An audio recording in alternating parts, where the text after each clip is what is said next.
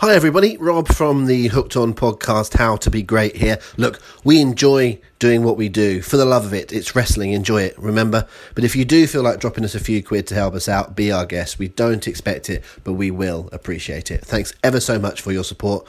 And don't forget, it's wrestling. Enjoy it.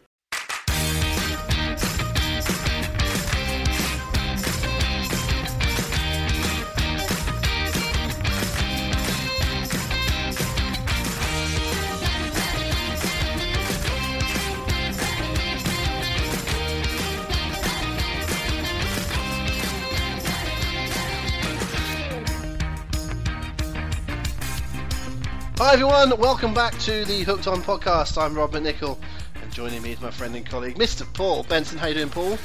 Hello, Rob. I'm very well, thank you. Hello, everybody else out there in the world.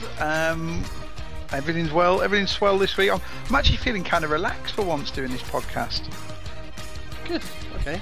Yeah, Is that a good thing or is that a bad thing? Does that mean we're going to get? Are we going to get sort of a too relaxed? Are we going to get a Carlito Paul that's not really pushing himself out of the mid card, or does that mean we're going to get a chilled Rob Van Dam? You can main event against anyone, Paul.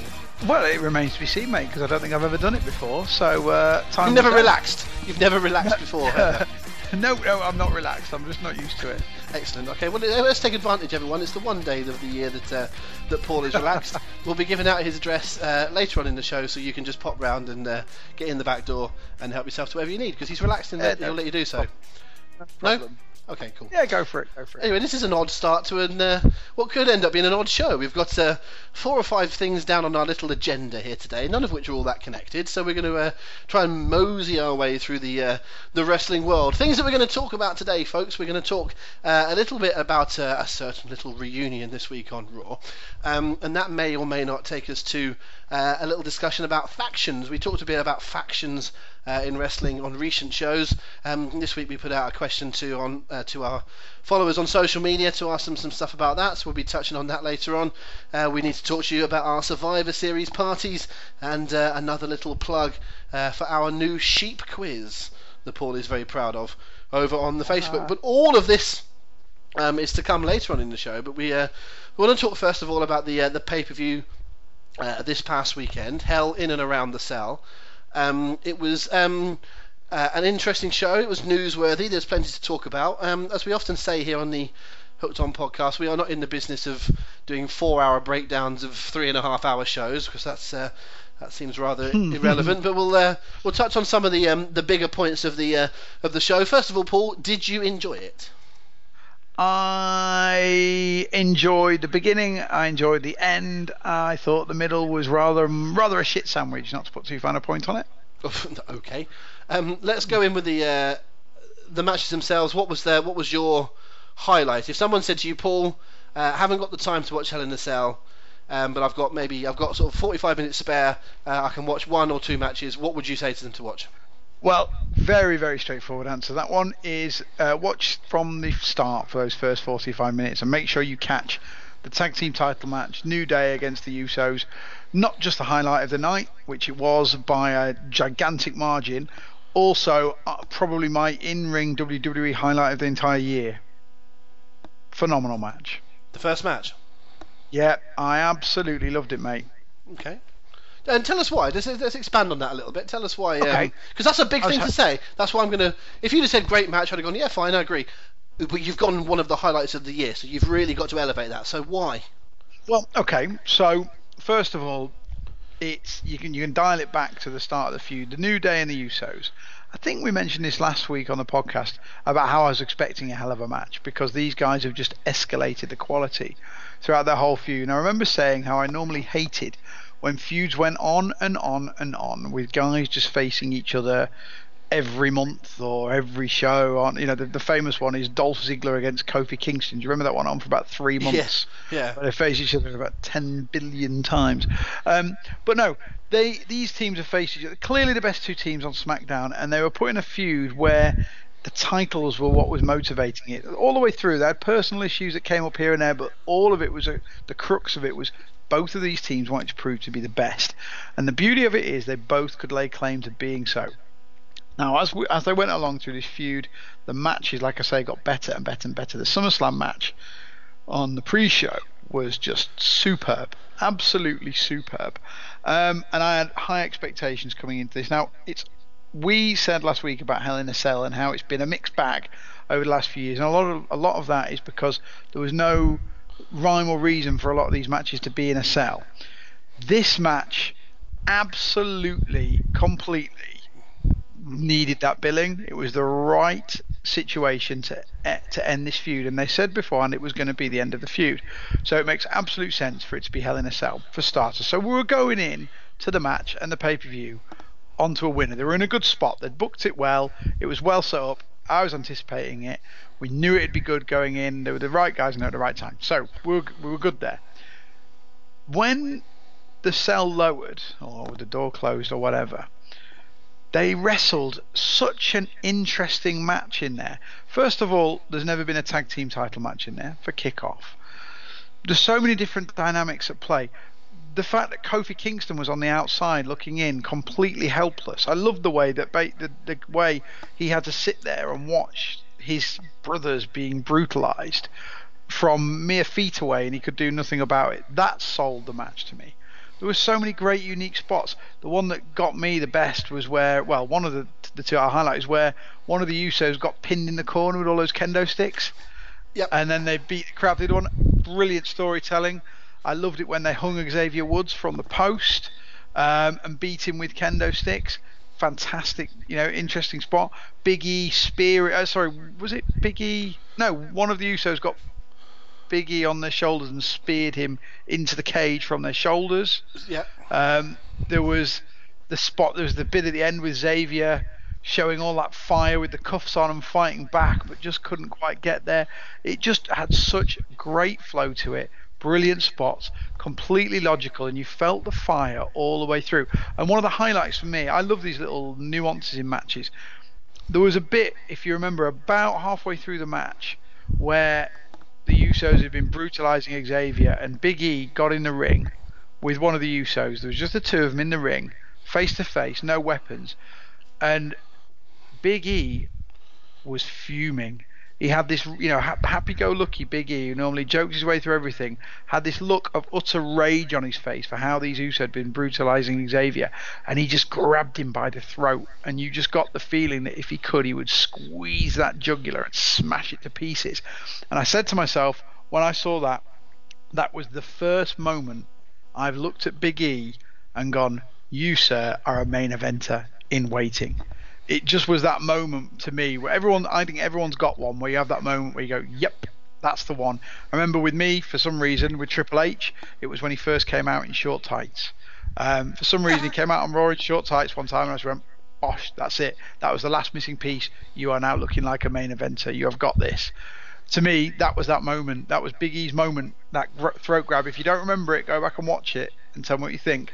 But to me, that was the moment that Big E started on the path to singles main events, mark my words. So, in short, and I know that actually that wasn't particularly short. In short. In summary, I should say, I think I've sort of set on my case why I just think it was so incredible. I just love these guys. Loved, they made such good use of the stipulation. They stayed in the cage, and then the spot on SmackDown the next day where they were all in the ring, and the heels suggested the truce because they were saying, right, enough.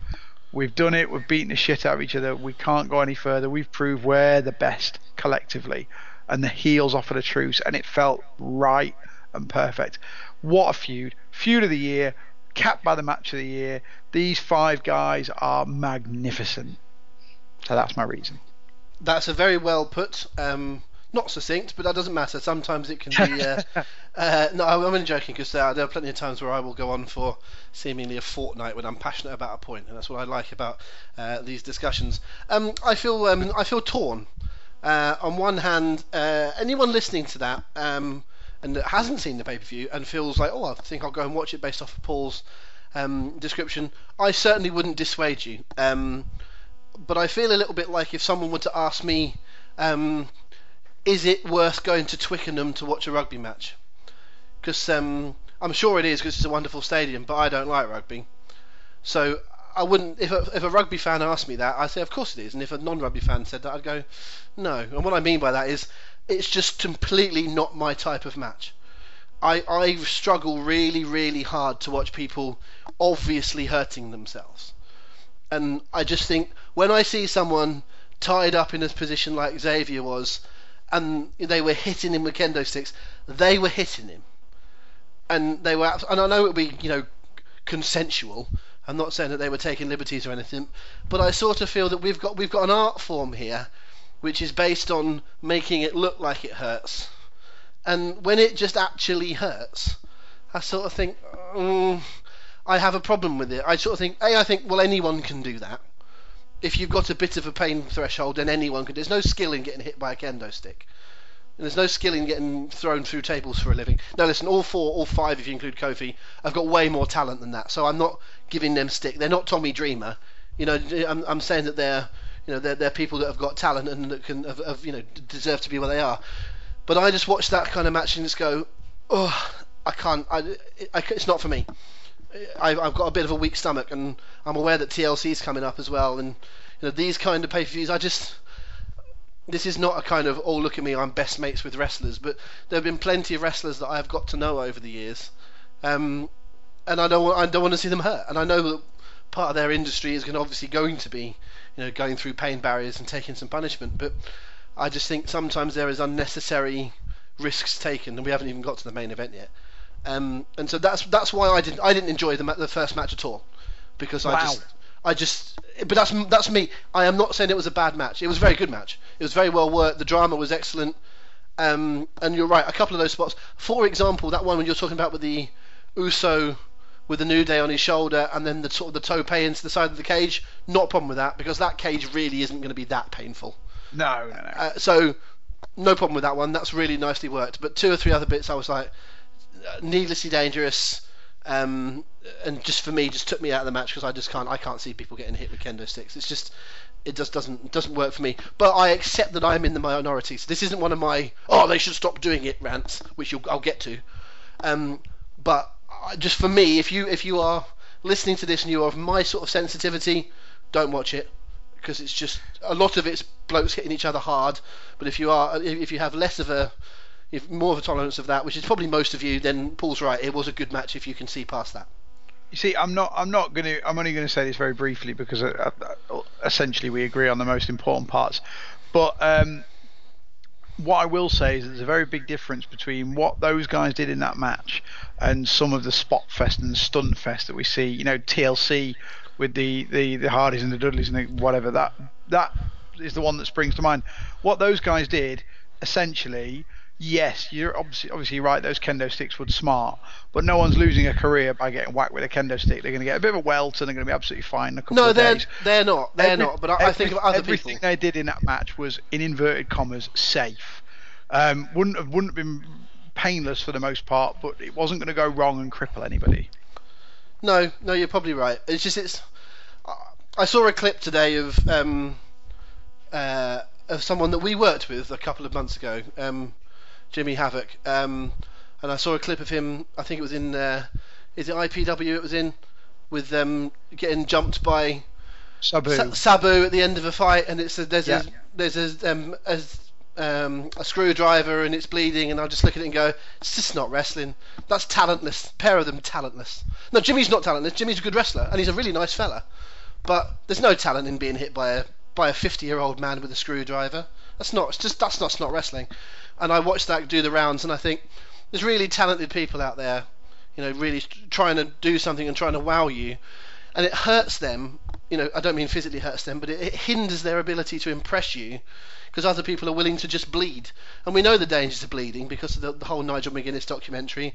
And so I look at an Usos versus New Day match when they're hitting each other with kendo sticks, and I don't think, necessarily bad of them for the context of that match, because I understand the feud and how it's gone, but I just think of other people around the world will go, brilliant, we'll just hit each other with kendo sticks then, you've got to be good first. This is what people misunderstand about Mick Foley coming off the top of the cell, and jumping off of his roof when he was a kid and all this kind of thing. That's not how Mick made his money. Mick was potless before he went to WWE. Mick made his money because Mankind's an amazing character. Yep. That's the only reason Mick Foley's a millionaire, is because he can talk. Not because of his wrestling, absolutely. not because of jumping off of things, it's because he can talk. And he talked people into the building. The fact that he could take a lot of punishment obviously has helped him, because he's able to have done stuff that other people haven't, or if other people have tried it, then they've wrecked themselves doing so. But Mick could have taken no bumps ever, and he'd still be a millionaire if he'd have got in the right positions, because he's a talented man. And that's what frustrates me, is that I look at 5 talented guys and think, I don't think you need to go to those places that are that dangerous. I think you are good enough without those shots. But I do respect and I do appreciate what you're saying, which is that there was a logic to it. You're probably right in the sense that the risks weren't mega high. You're right. No one's going to break a neck. You could argue that just doing a suplex is more dangerous than you're getting hit by a kendo stick in some ways. I get that, but there's just something. It's my own little neurosis that doesn't allow me to get too involved. Anyway, we've gone deep into this than I expected. But fair enough. Consensus is phenomenal match, not your taste. Yeah, I agree. And it's a little bit like, at the time, I would have told you that ECW One Night Stand in 2005 would have been one of my favourite pay-per-views ever. I was 21, not quite the same sensitivities. We didn't know so much as we know now about concussions. It was pre-Benoit. It was pre-Nigel McGuinness. Now, to go back and just even think about some of the stuff that Mike Awesome and Masato Tanaka did that night, it makes me shudder now. Whereas at the time I loved it.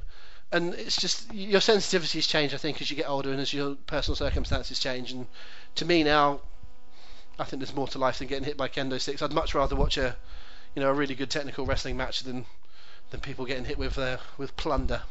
But anyway, we move on. It's not my biggest issue of the evening. My biggest issue of the evening is a little bit more of a broad brushstroke, and it was just, again, I found myself watching a lot of this show thinking, maybe this isn't for me. And now I worry that too many wrestling fans think that these days, and that's why they're switching off. Part of it is because of things like the pushes of Roman Reigns when people don't want them. But we've talked about that ad nauseum. What I mean on this show was that not only do I think that those sorts of wrestling fans are getting punished, the quote-unquote, hardcore fans or the internet fans, or call them what you will, seeing some of their guys not get exactly where they want them to be, and other guys getting pushed. But I worried that casual fans would have watched this show and just been really turned off by the fact there were 7 matches on this show, if you don't include the pre-show. Of the 7 matches, Paul, how many were won by babyfaces?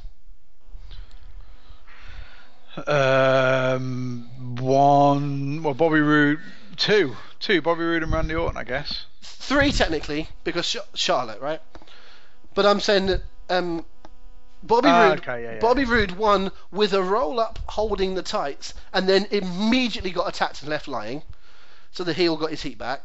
And Charlotte won by DQ, but it was essentially an unsatisfactory finish because Natalya kept her title. One match, and I would argue the one match was probably the one that meant the least in the context of the night.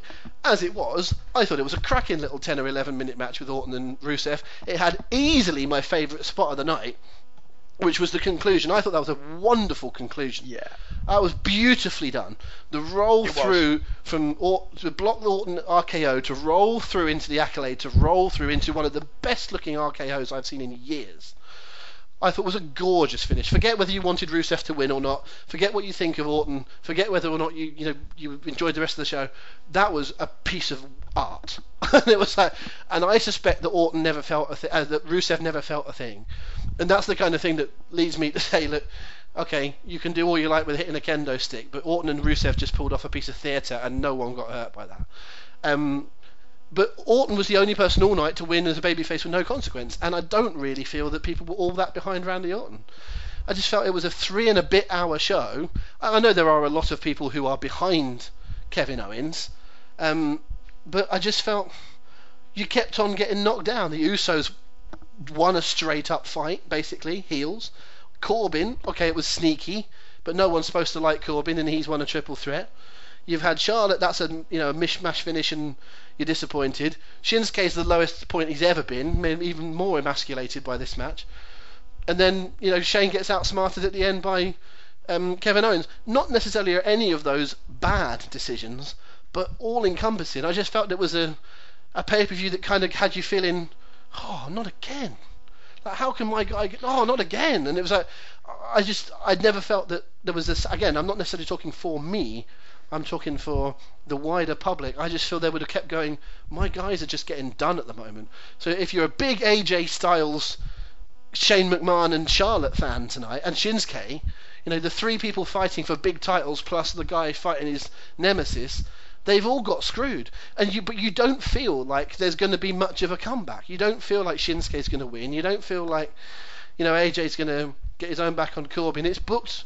It's a real heel territory at the moment, and I don't feel that there's a lot of hope given to the babyface, and I worry about that, because the only babyface that is given any of that hope is Roman Reigns, and everyone else that's given those kind of hopes are those kind of in-betweeny characters we've talked about over the recent weeks, like Braun Strowman and Brock Lesnar. So I have a real fear, especially on SmackDown, that where's my hero?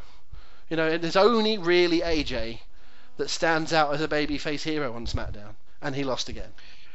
Well, you just wait, mate. You wait till Royal Rumble when Braun Strowman wins, jumps to SmackDown, and then body slams Jinder Mahal on an aircraft carrier.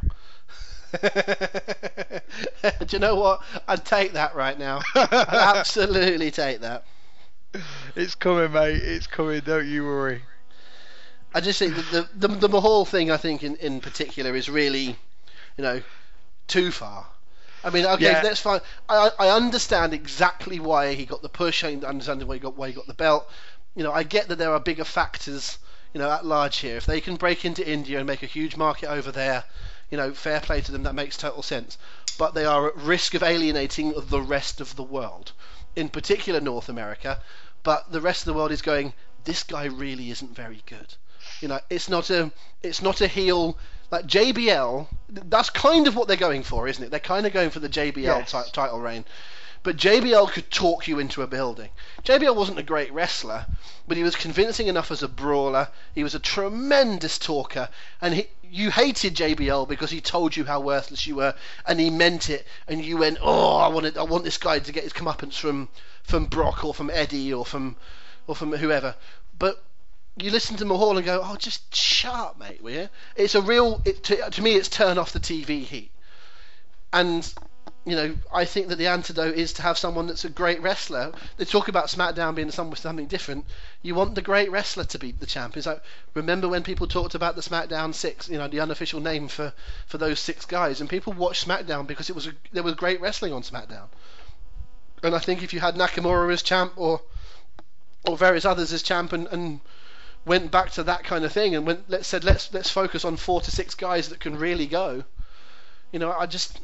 It worked once before, because this is the thing, that worked. That's not an internet myth, that we liked those guys and that's what we liked, but actually the ratings went down, because there was lots about that. There are lots of people that talk about how, what a great and innovative and different champion Punk was, and you go, well, the ratings did go down. Then that won't have all been Punk's fault, but Punk, fiscally was not a successful champion.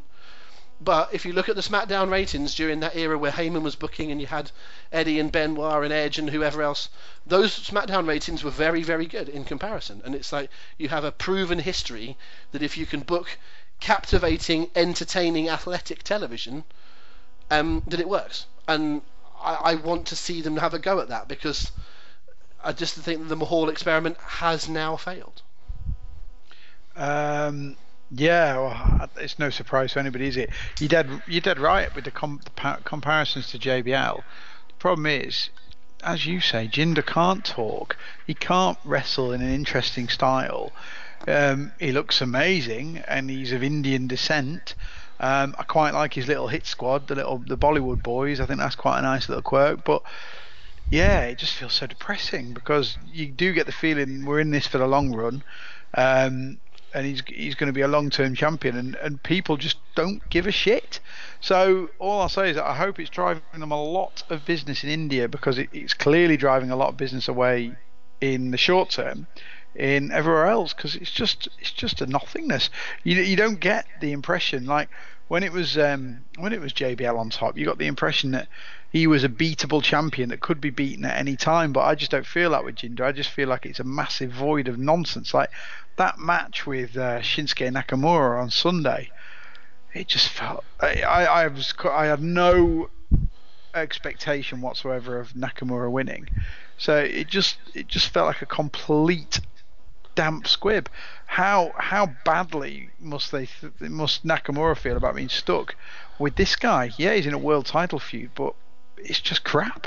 Sorry, I can't really be more enlightening about it. It's just an absolute dead end.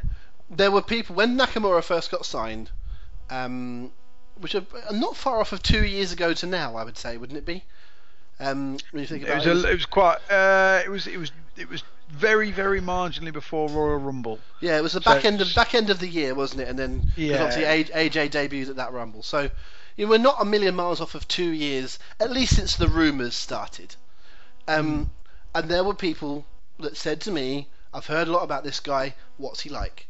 And based off of literally having seen about 3 of his matches, but the first time I was exposed to Shinsuke Nakamura was at Wrestle Kingdom, the one there was a big push behind by Jeff Jarrett, and doing the GFW coverage of it. Jim Ross called it, Matt Striker, and that was available on an app. And I remember watching that specifically, and that's the first time I'd been exposed to Nakamura. And before he got to the ring, I knew he was a star.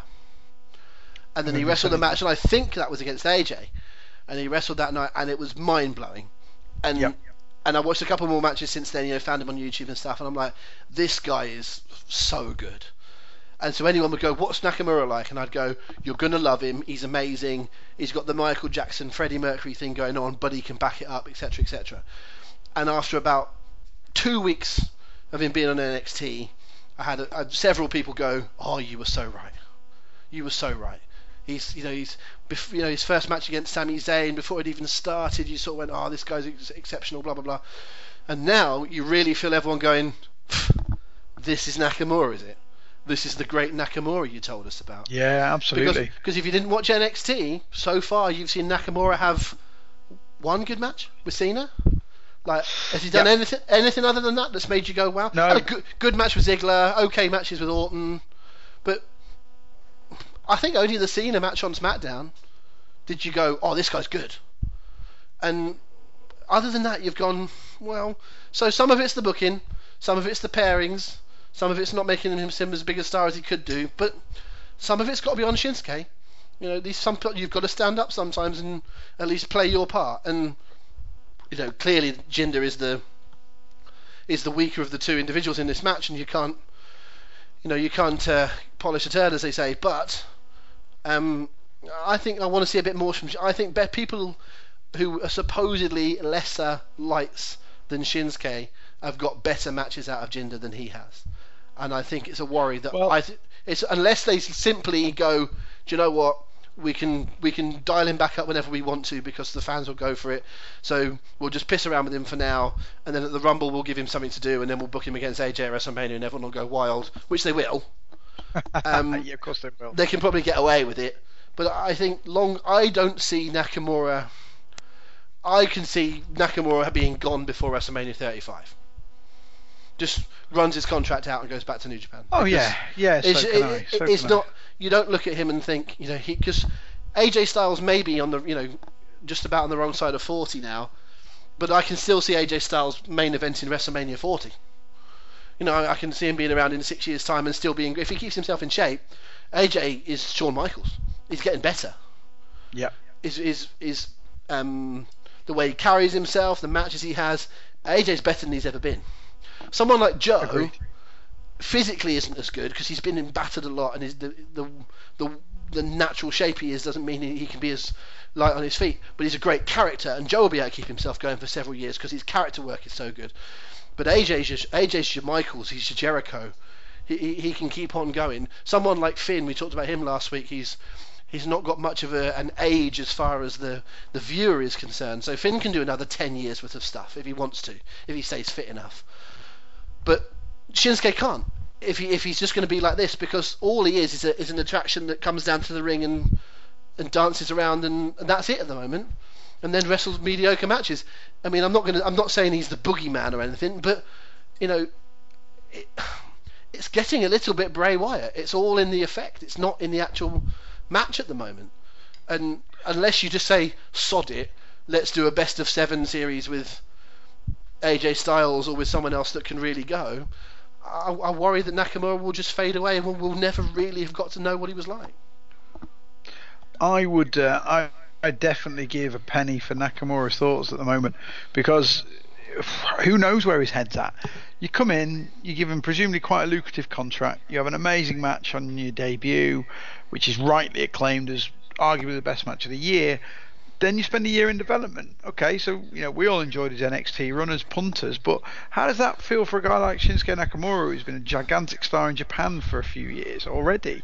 You know, does he really want to be schlepping around armories in Florida for a year? I'm not so sure.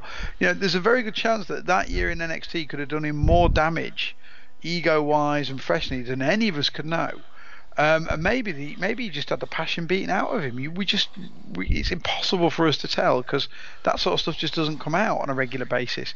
Now he's on the main roster, you're absolutely right. If that's all you've ever seen of Shinsuke Nakamura, you've already lost interest, because he's been there for what, 5 months now, 4 months, something like that. And he's done very little of interest. Literally, if that was your first exposure, you'd be excited to see him. They built up his debut well, and you go, right, okay. All right, let's try him again next month.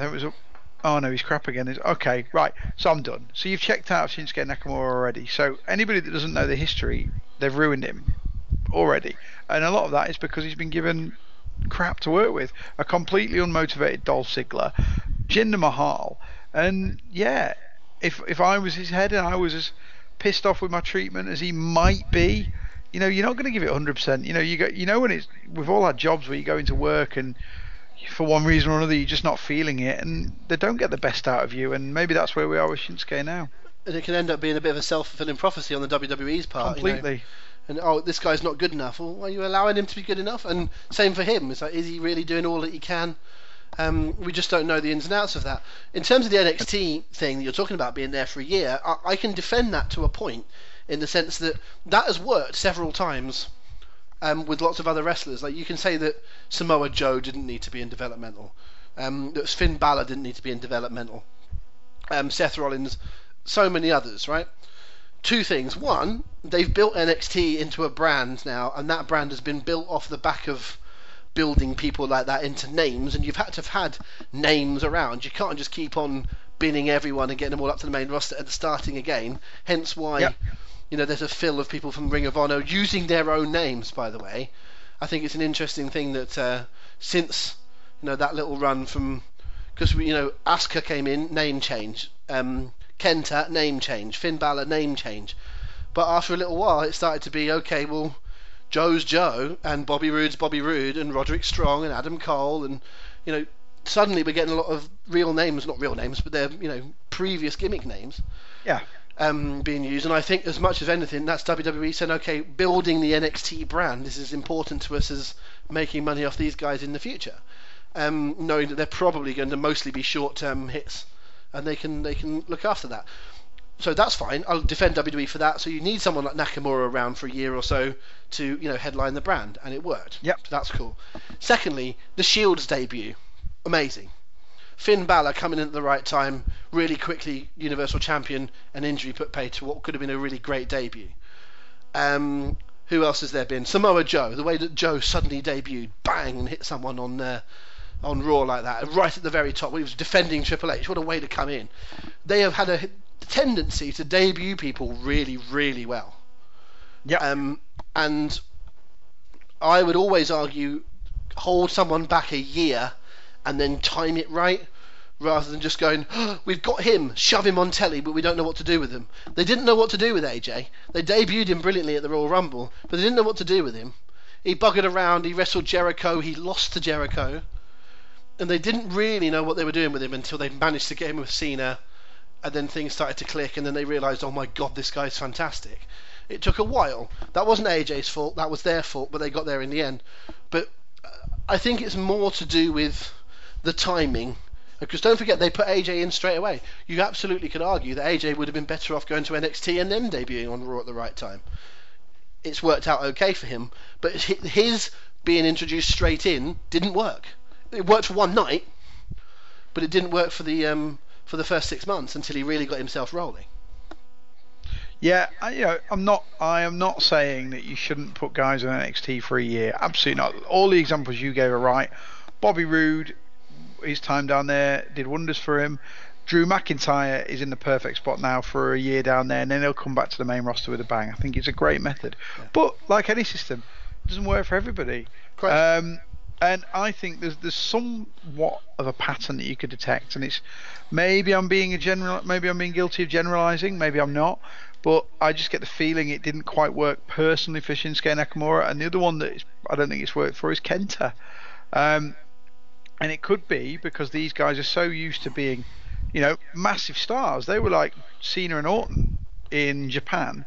So it's like sending Cena and Orton to New Japan and asking them to work Young Lions house shows for a year.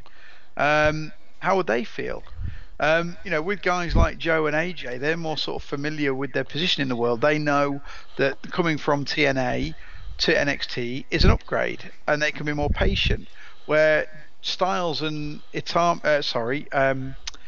Nakamura and Kenta are used to headlining, Tokyo Dome shows. And how many guys? 40,000 people in the Tokyo Dome? I don't know. Oh, yeah. I'm guessing.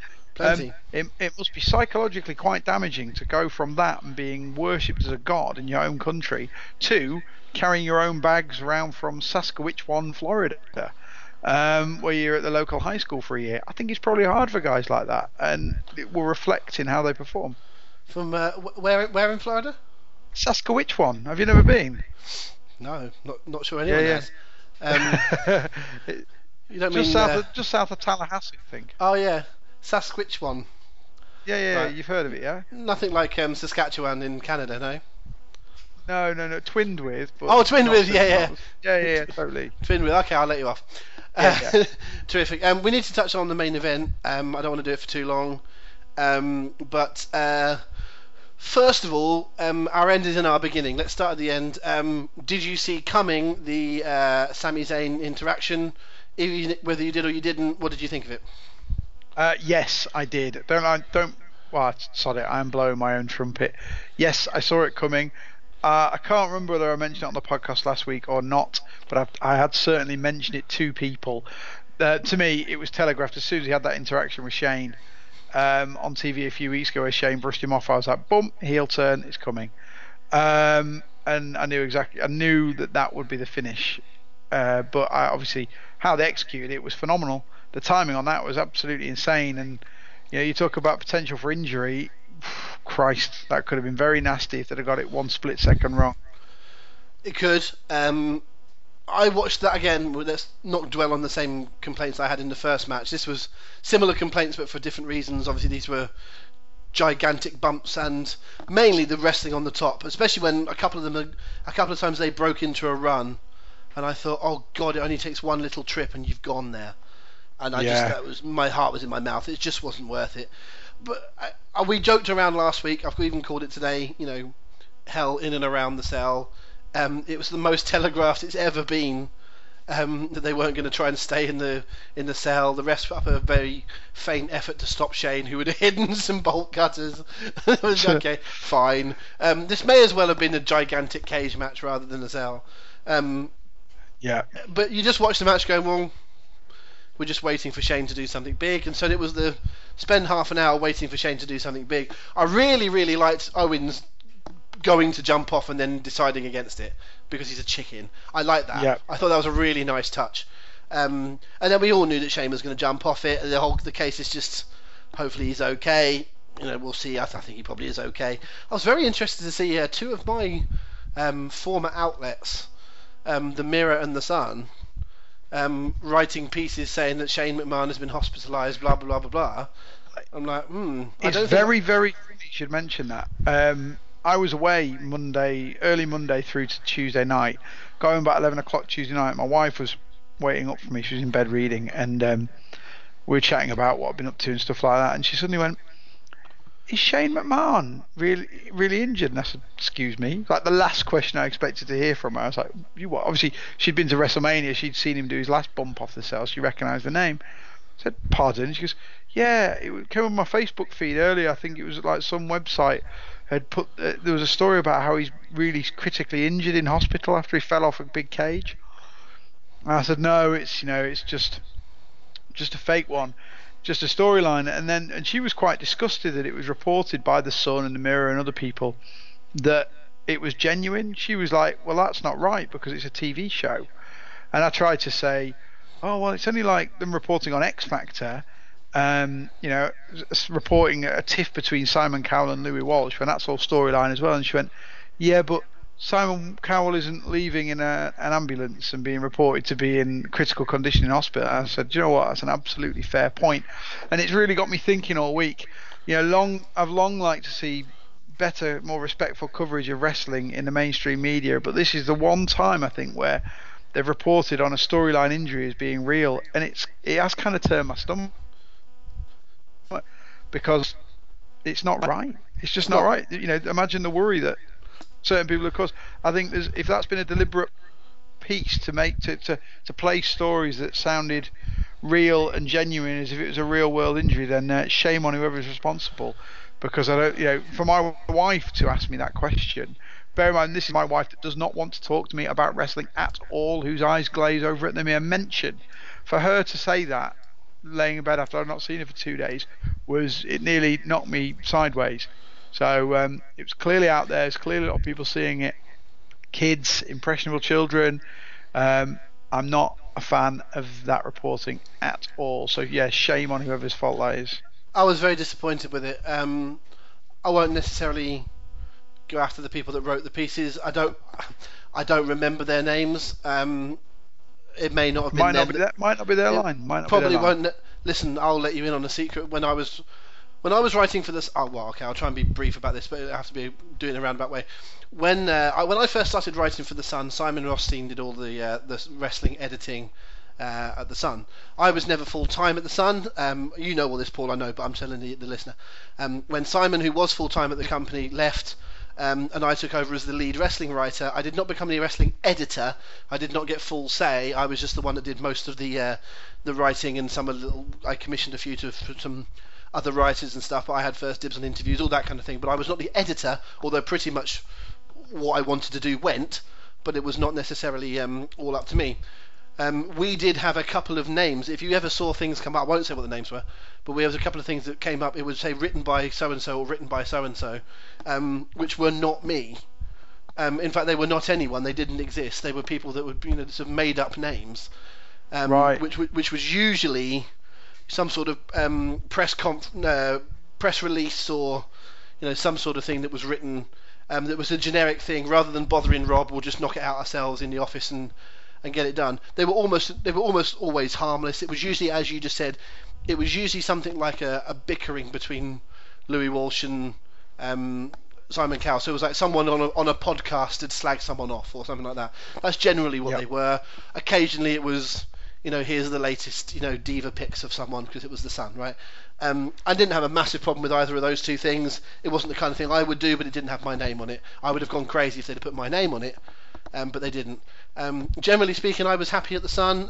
It was my choice to leave as I became more and more, fed up with. It was harder to get proper wrestling out there as opposed to clicky stuff.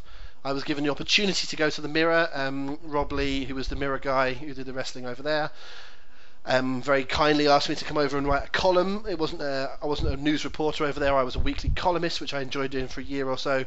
And I stopped doing it for two reasons. One, because my work commitments were getting larger, and two, because Rob left, and essentially I was working for him, I felt, rather than working for the Mirror, which is not really my choice of newspaper. Anyway, the reason I'm giving you those two little bits of information is because I don't want to seem like a bitter, the Sun sacked him, the Mirror sacked him. I've never been got rid of from any publication I've written for. Genuine, it's always been my choice. So it is not bitter Rob that's looking back at his old stomping grounds and putting the boot in.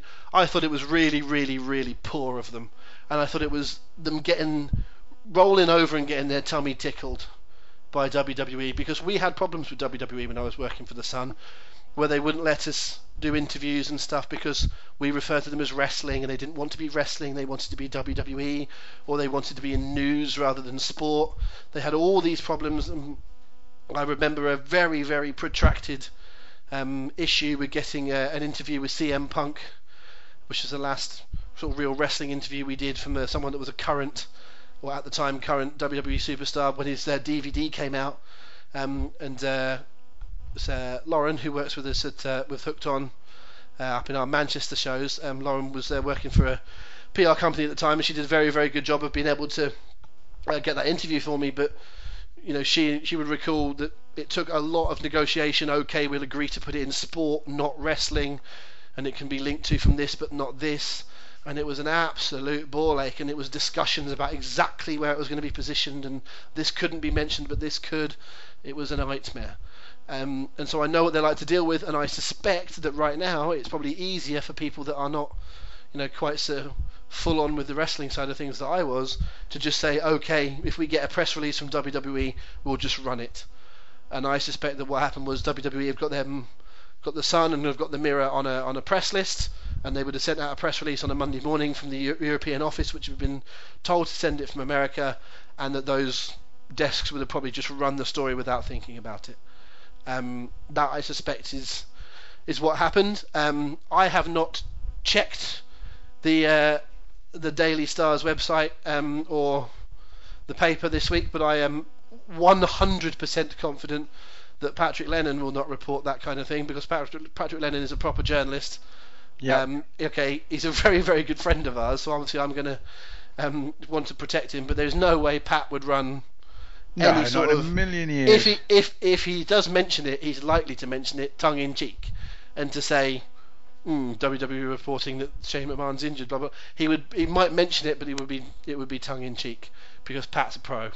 And I'm really not being nasty to anyone at the Sun or the Mirror there, because I don't know them, and it's not anything personal. It's just, I just feel that there's no care being taken, and it makes me feel bad, because for a little while, started by Simon, continued through by Joel and his participation in WrestleCast, and a few others that used to help us out. We built a little, not empire, but we had a good thing going at the Sun for a wee while, and we had a lot of viewers. And listen, I know there's all kinds of problems that people have with the Sun, and whether it's right or it's wrong or whatever, that's your own personal issue, and I don't blame you for having it. But as far as the wrestling section went, we had a really good thing going for a few years. We had some groundbreaking interviews, and really, really professional, proper content. And I hate reading it and seeing basically an actor mag, and it's like, poor. Yeah, really poor. I wasn't expecting to do that little sideline, but it just came to me when we were talking about the Shane bump, and I thought, listen, I really want to get this off my chest, because it's something I used to hold very dear, and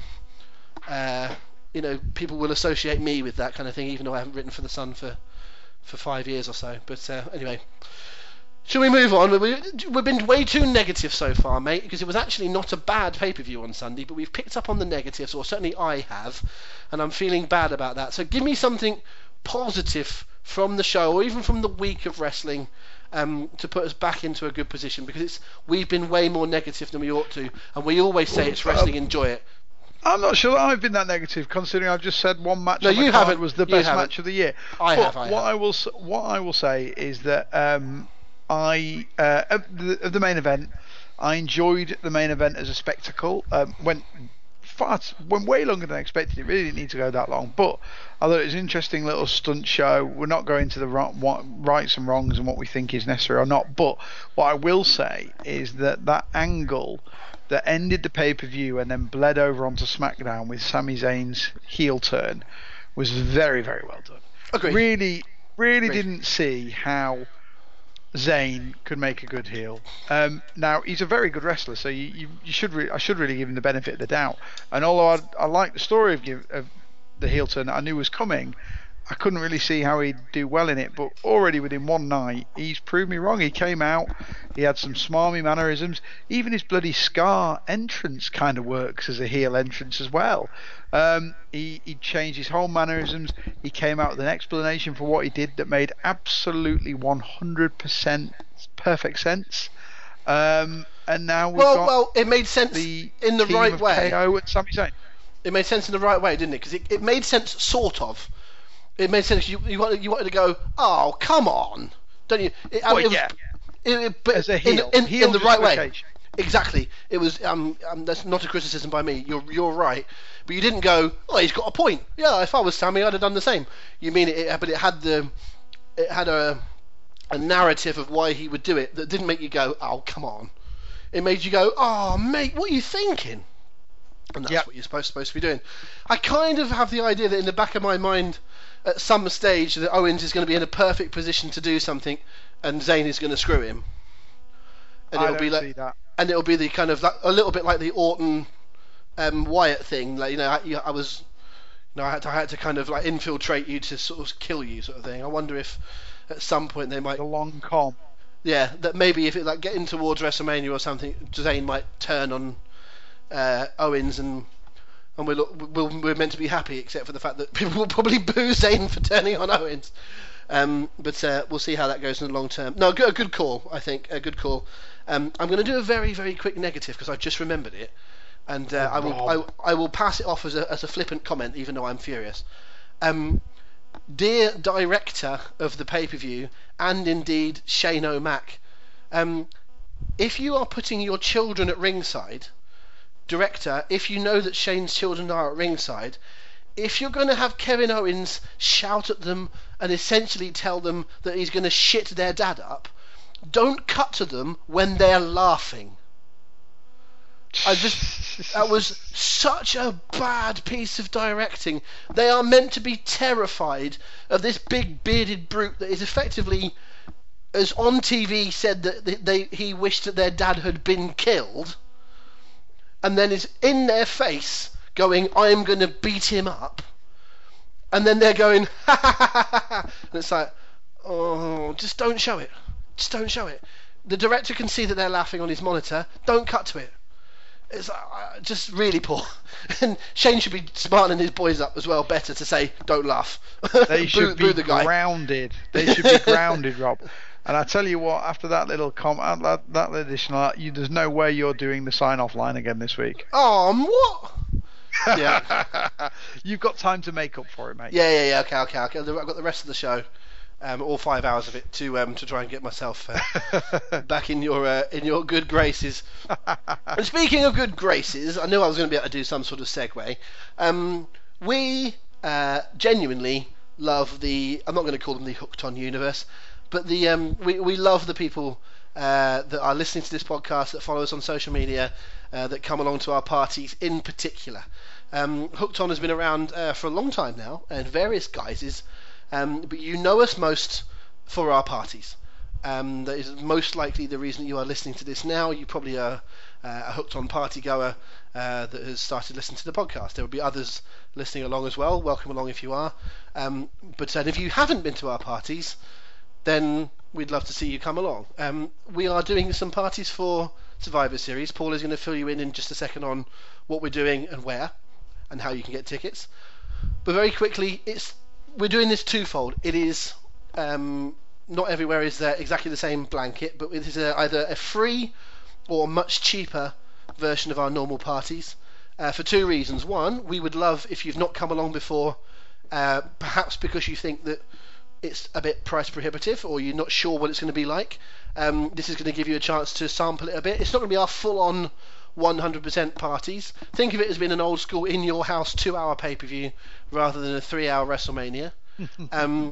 But we'd love you to come and sample. And for those of you that are regular visitors, we want to say thank you. We did so at our Royal Rumble event a couple of years ago, where we comped the night. Just to say, when people had already paid, and we comped the night to say thank you. We've done that before. We may do it again. But that's genuinely what we did. We're not in the business of giving away money, folks. But it made sense at the time. And so similar now, we want to say thank you. So we'd love you to come and join us, either for free or for a limited amount of money at Survivor Series for all of our pay-per-view parties. And Paul is going to give you a bit of a rundown on where we're going and what's on. Yep, absolutely. So first of all, we've got 3 events running all the Shooters bars across the country. Those are in Manchester, Leeds, Birmingham, Nottingham, Cardiff and Liverpool. The great guys at Shooters have allowed, they've put something in place to allow us to organise these parties and still not lose a shed load of cash and still let you guys in for free. So thank you to them for that. So they're free parties. What we ask you to do, simply so we can understand what numbers of you are coming, so we can get the staffing right, is to please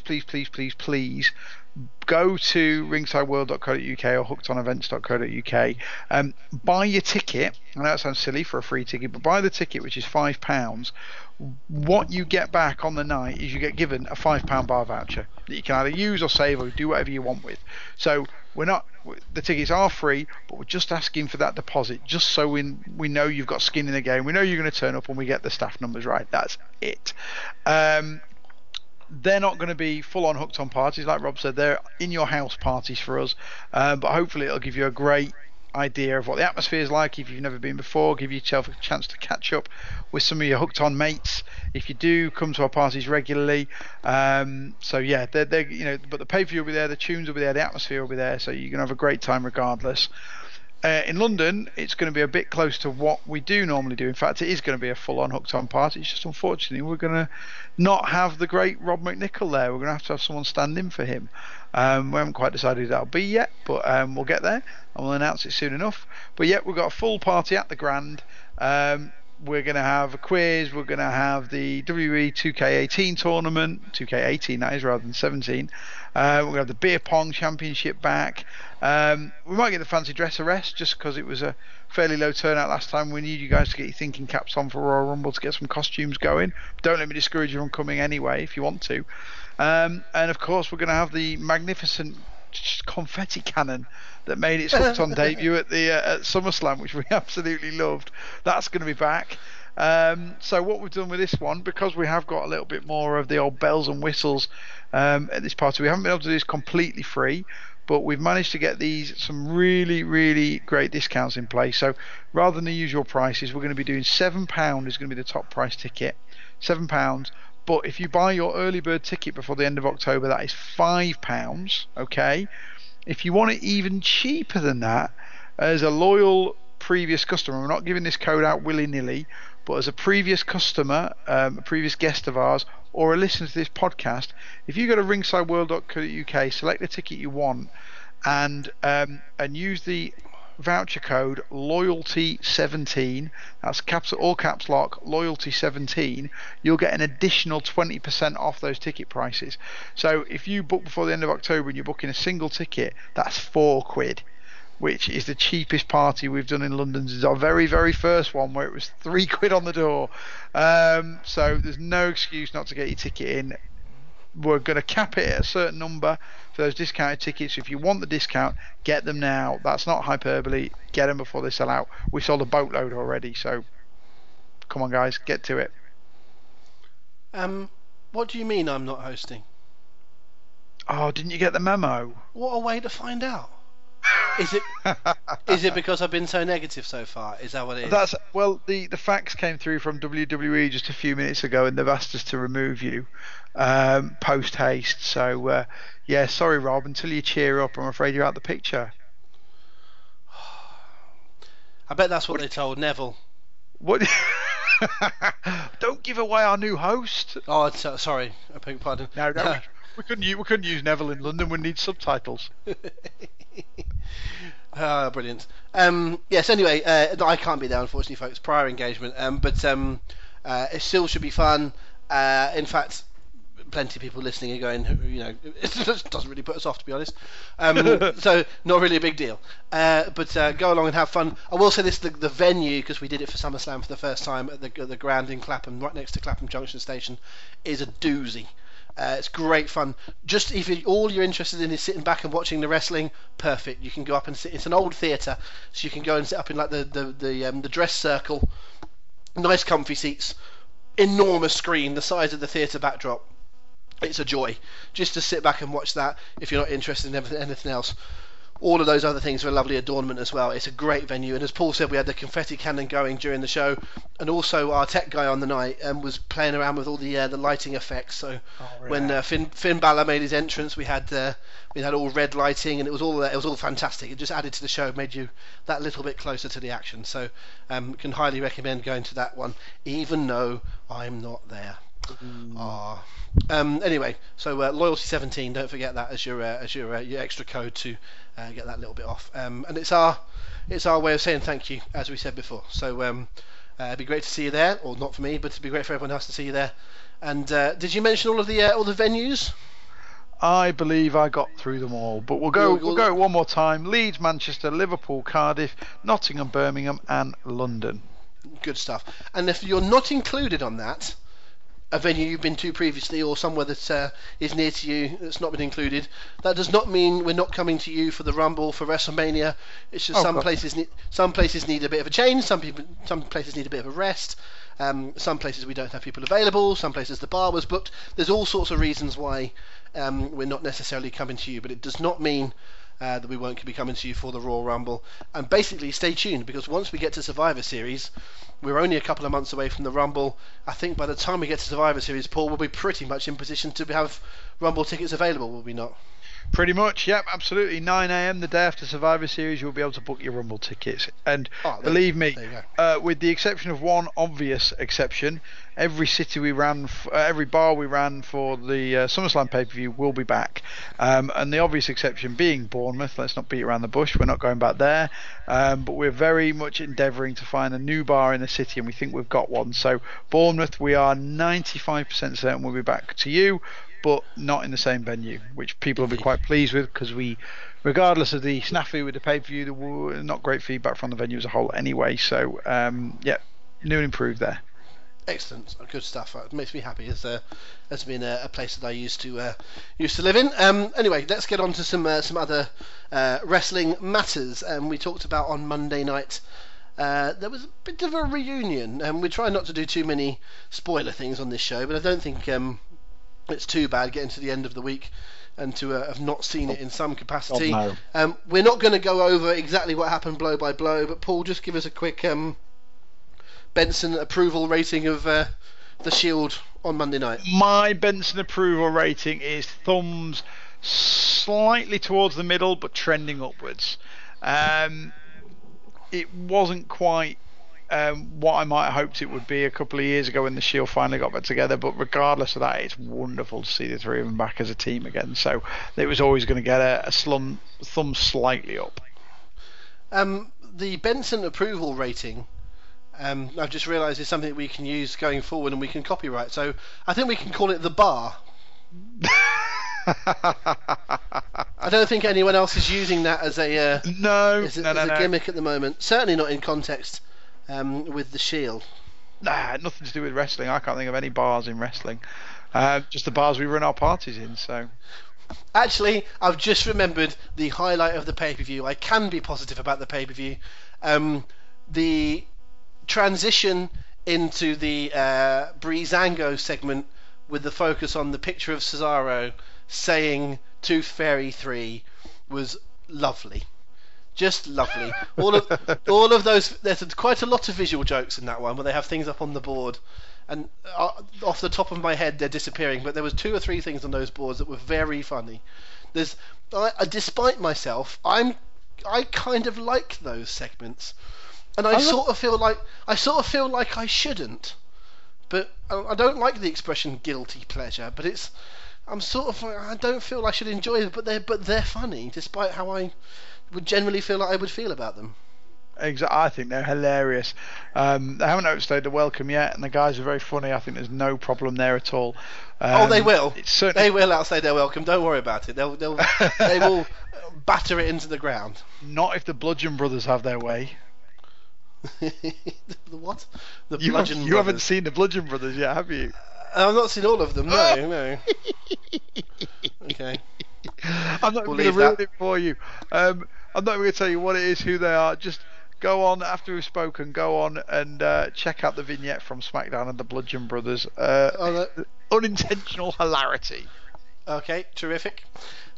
Okay, but bringing it back to point, we talked about the Shield getting back together, and it prompted us. We were talking a little bit about factions last week, and at this point, I'd like to make a stipulation of the difference between a faction and a stable. In my mind, the Shield is not a stable. A stable would be when a manager has a series of wrestlers. Now, we spoke last week or a couple of weeks ago about Bobby Heenan and the Heenan family. That to me is a stable. They are a bunch of wrestlers that come together because they are owned, as it were, by a particular manager. All of the people that would have worked in for Jimmy Hart, so whether it was the Mountie and the Nasty Boys and IRS and whatever, that would be to me a stable. So it's a group of wrestlers managed by one person. The Shield were a group together. To me, that's a faction, or just call them a group, if you like. Do you agree with that as a fair definition? Yeah, I'm not as strict on it as you are, but yeah, broadly I do. Yeah. So what we asked, Paul put it on the Facebook, and I put it on my Twitter earlier on, which we retweeted from the Hooked On account, to ask some of your opinions on if you could put together a faction right now from what you have at your disposal in WWE, and we were happy to be a little bit flexible with it. So that is that you can turn some people babyface and heel. You can move them from Raw and SmackDown. You could call out from NXT. You could even bring in a sensible free agent. We weren't going to say you're going to make a faction out of John Cena, Brock Lesnar, Okada, and Kenny Omega. That's not going to happen. But a sensible, it can be done, bookable faction. So we had quite a few responses, given that we only put this really out a couple of hours before broadcast.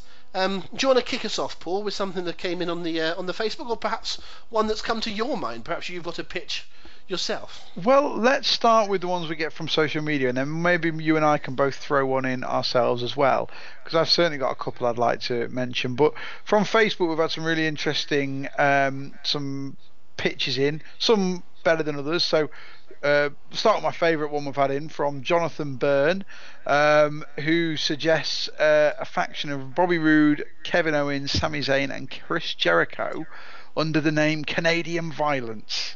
Quite like that, nice and simple, and you can really imagine those four guys together, absolutely loving it. You know what I mean?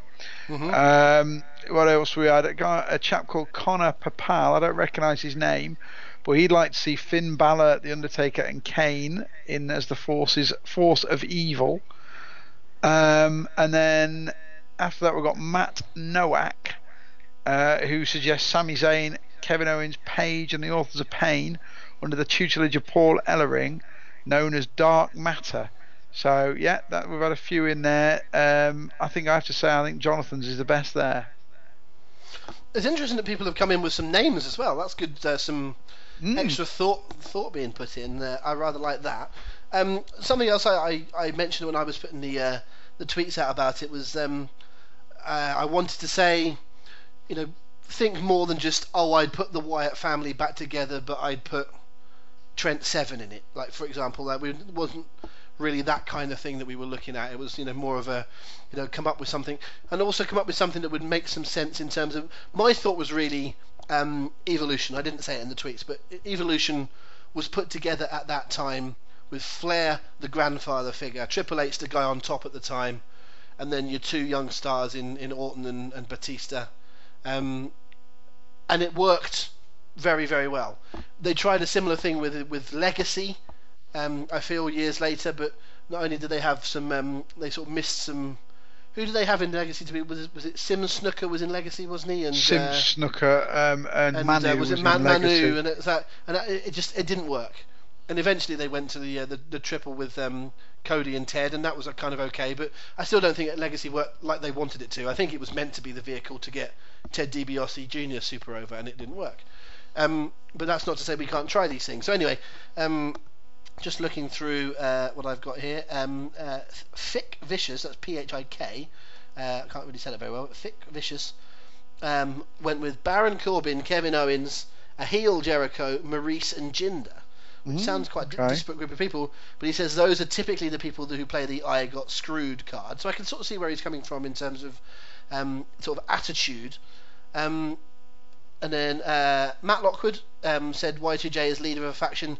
Reunite DIY for a tag team, potential single runs.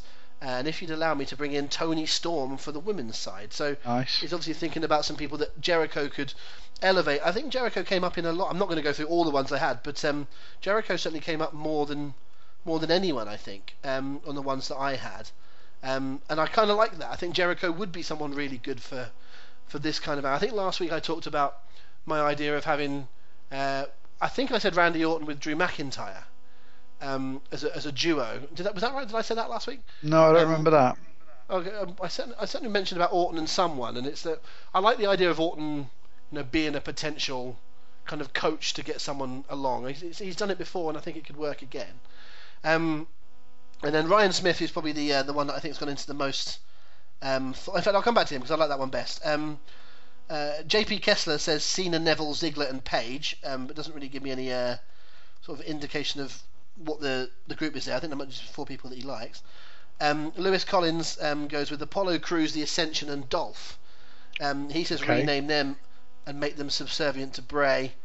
So it's he wants basically a restart on the Wyatt family, but not exactly the same gimmick, but still having Bray as your cult leader, but he'd be brainwashing people that are going nowhere and that he can sort of get into the minds of. So I can sort of see that. But yeah, going back, Ryan Smith, Ryanosaurus Rex on Twitter, goes with, and I do really like this, he goes with a manager / coach, Regal, rehire Barrett, Neville, and then have Page and Nixon Newell.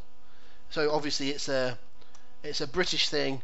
He says Regal has assembled them to conquer the WWE. There was a similar-ish angle on one of the games, he says. I don't know about that. Yeah, there was, It would also allow for an Evolution-style bickering when one has the title and another one doesn't. Again, that's a little bit further down the line.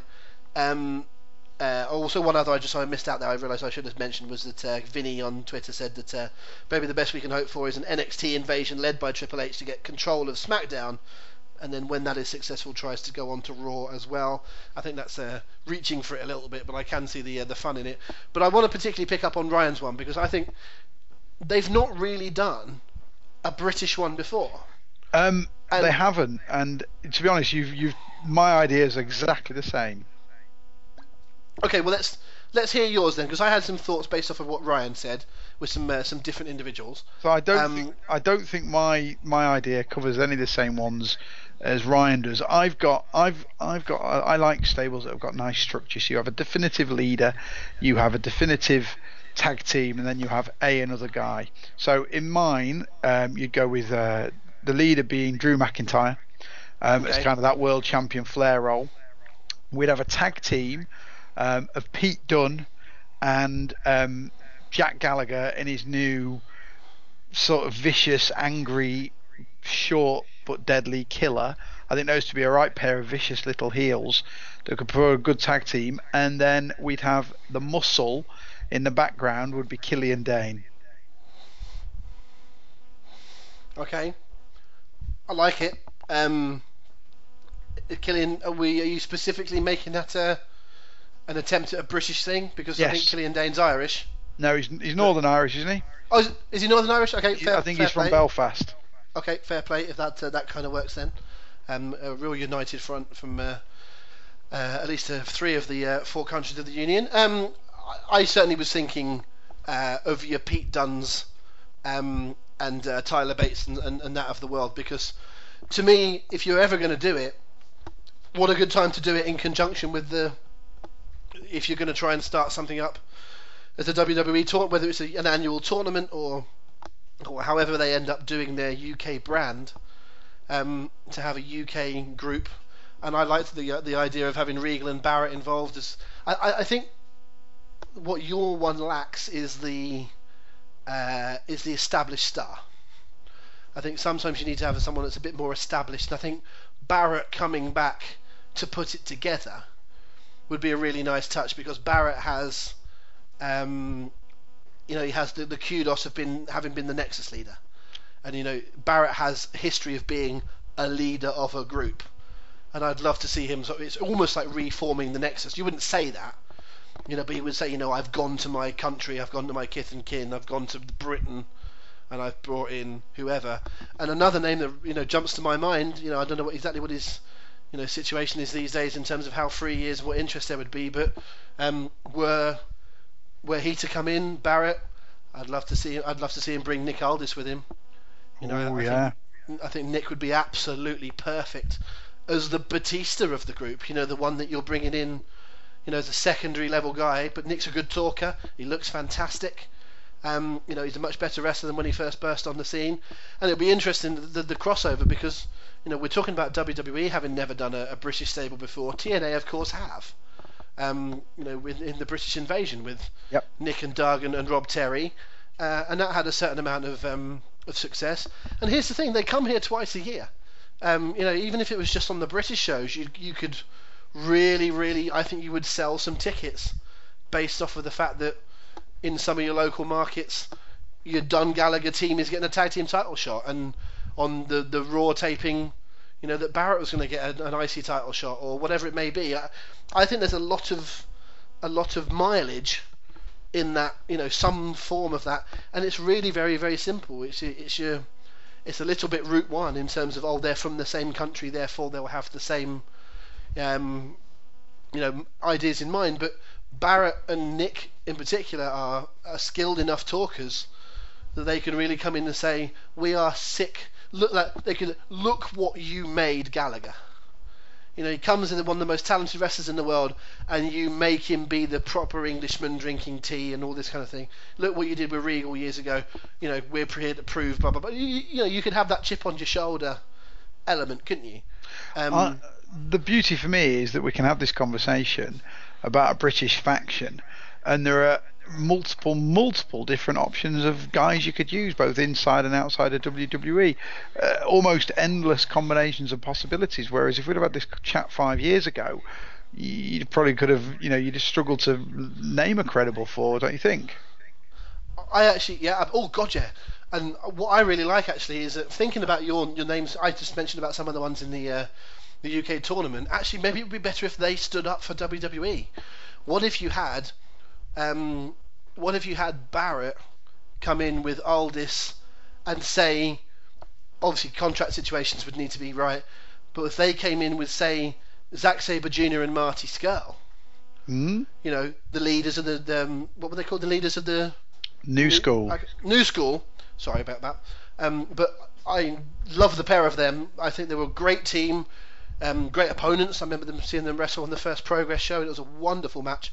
I'm a huge fan of both Marty and Zack. Marty actually may feel it's a bit of a step back, being a down the card in a group of wrestlers. That's going to be possibly a short-term faction, given how well he's doing with the Bullet Club. But I could absolutely see Barrett, Aldis, Scurll, and Sabre as a really quality four wrestlers, talkers, big guys. I think mostly friends in there as well. I think they would all know each other pretty darn well. I know that Marty and Nick are very good pals, and obviously Zack and Marty have got history. I think that's a lovely group, and I quite like the idea of Regal leading a group of, say, McIntyre, Bate, Dunn, and Seven or something, saying, no, we disagree with your rhetoric. You're coming in here giving it anti this and whatever. We're Brits as well, and we actually disagree. And you could have, just for the hell of it, just have a big almighty Brits v Brits scrap. And that might be a bit self-indulgent, but wouldn't that be a load of fun? Well, it'd be great to see one of these sort of British factions come in and face the guys from Undisputed. Is it the Undisputed Era? So the Cole, Fish, and O'Reilly after they finished with the War Games.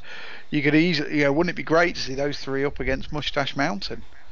And it's already kind of been teased, or when they first made their debut. It'd be a very easy story to tell that, and it would be great to see on the bigger stage. And as you said, the key here is that it can be done. Yep.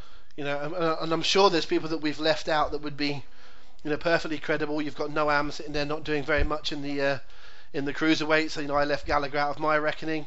But there are others. You mentioned Killian Dane. That's a great shout because I really enjoyed his performance at the Rumble, and not the Rumble, at the Mania in the Battle Royal, and I'm surprised they've not taken that further.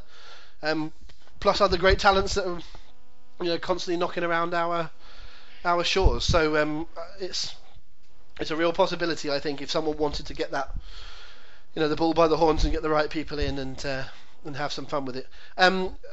Aside from those suggestions, was there any other ones that perhaps slightly more realistically that came to your mind? Because we are taking a bit of a flight of fancy here. Well, I'm going to just be a bit indulgent for a second, and I always had this dream of a stable probably 10 years ago, essentially led by MVP, and it was you never watched Entourage presumably, but I did, and I really loved that whole sort of entitled film star, entitled young athlete thing that was personified by quite a few NFL players, like you maybe not heard of Terrell Owens, but it's 10 years ago it was NFL players, but now you could just as easily say it's Premier League players. You could look at Lukaku and Pogba and Harry Kane and Dele Alli and many others, and you could say and Rooney maybe back in the day, and you could say these entitled young guys. And I would love to have seen a stable. I had this really wacky idea of a stable headed by MVP with Shelton Benjamin and Mark Henry, and who else did I want in there as well? Can't remember the fourth guy, but then I'd have Colt Cabana as their lackey, who'd be playing like the turtle role from Entourage. Again, if anyone watched Entourage, Turtle was the kind of the driver, the gopher for the group. And so you'd have this bunch of brash guys. Essentially, it was an extension of MVP's gimmick, but bringing in Mark Henry as like his bodyguard and Shelton as like his flashy friend. And I thought it would have been really cool to do back in the day. I thought it would have been excellent, but it never got off the ground. I would like to take an extension of what's happened this week for my proposal, which is that I think you could make Kevin Owens into a halfway house character between CM Punk and Bray Wyatt. I knew you were going to say that. Not quite the cult leader Wyatt thing, and not quite the kind of straight edge society Punk thing, but somewhere in between. Put a title on Zayn, an underneath title on Zayn, and have Owens say, "Look, this is what I can do for people. I've been telling you over and over again, you're going wrong. You need to listen to me. And and I'm going to go out there and I'm going to bring some people, and I am going to straighten them out. And they're going to listen to me, and they're going to realize I'm talking sense."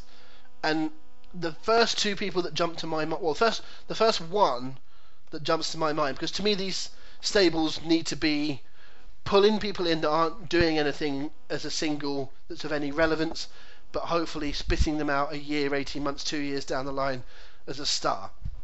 And the person to me in the whole of WWE that needs that doing to them is Luke Harper. Oh yeah, nice. And I want Luke Harper with Kevin Owens, and he's Owens, lackey, if you want to put it, muscle, call it what you will.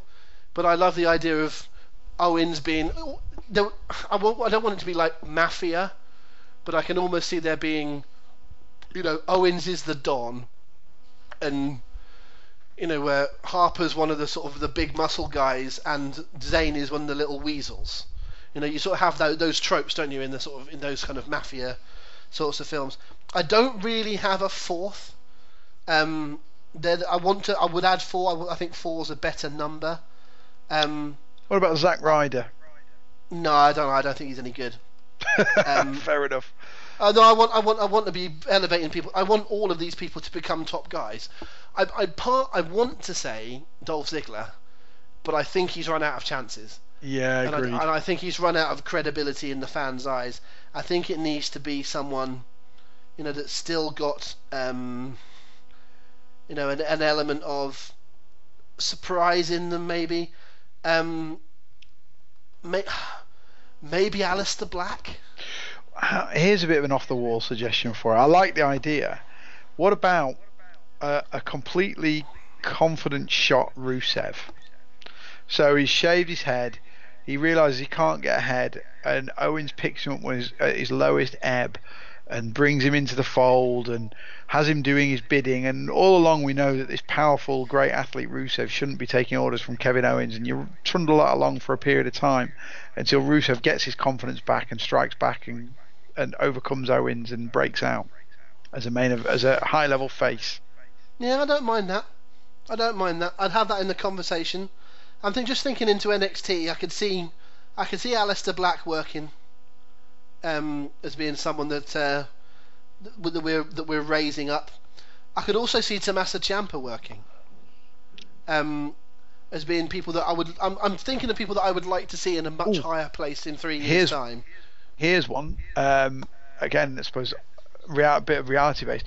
If you're talking about guys that have lost their way and need bringing back into the mainstream, what about Kenta? Maybe. It doesn't strike me, but I'm not anti that necessarily. I think he's a bit miscast anyway.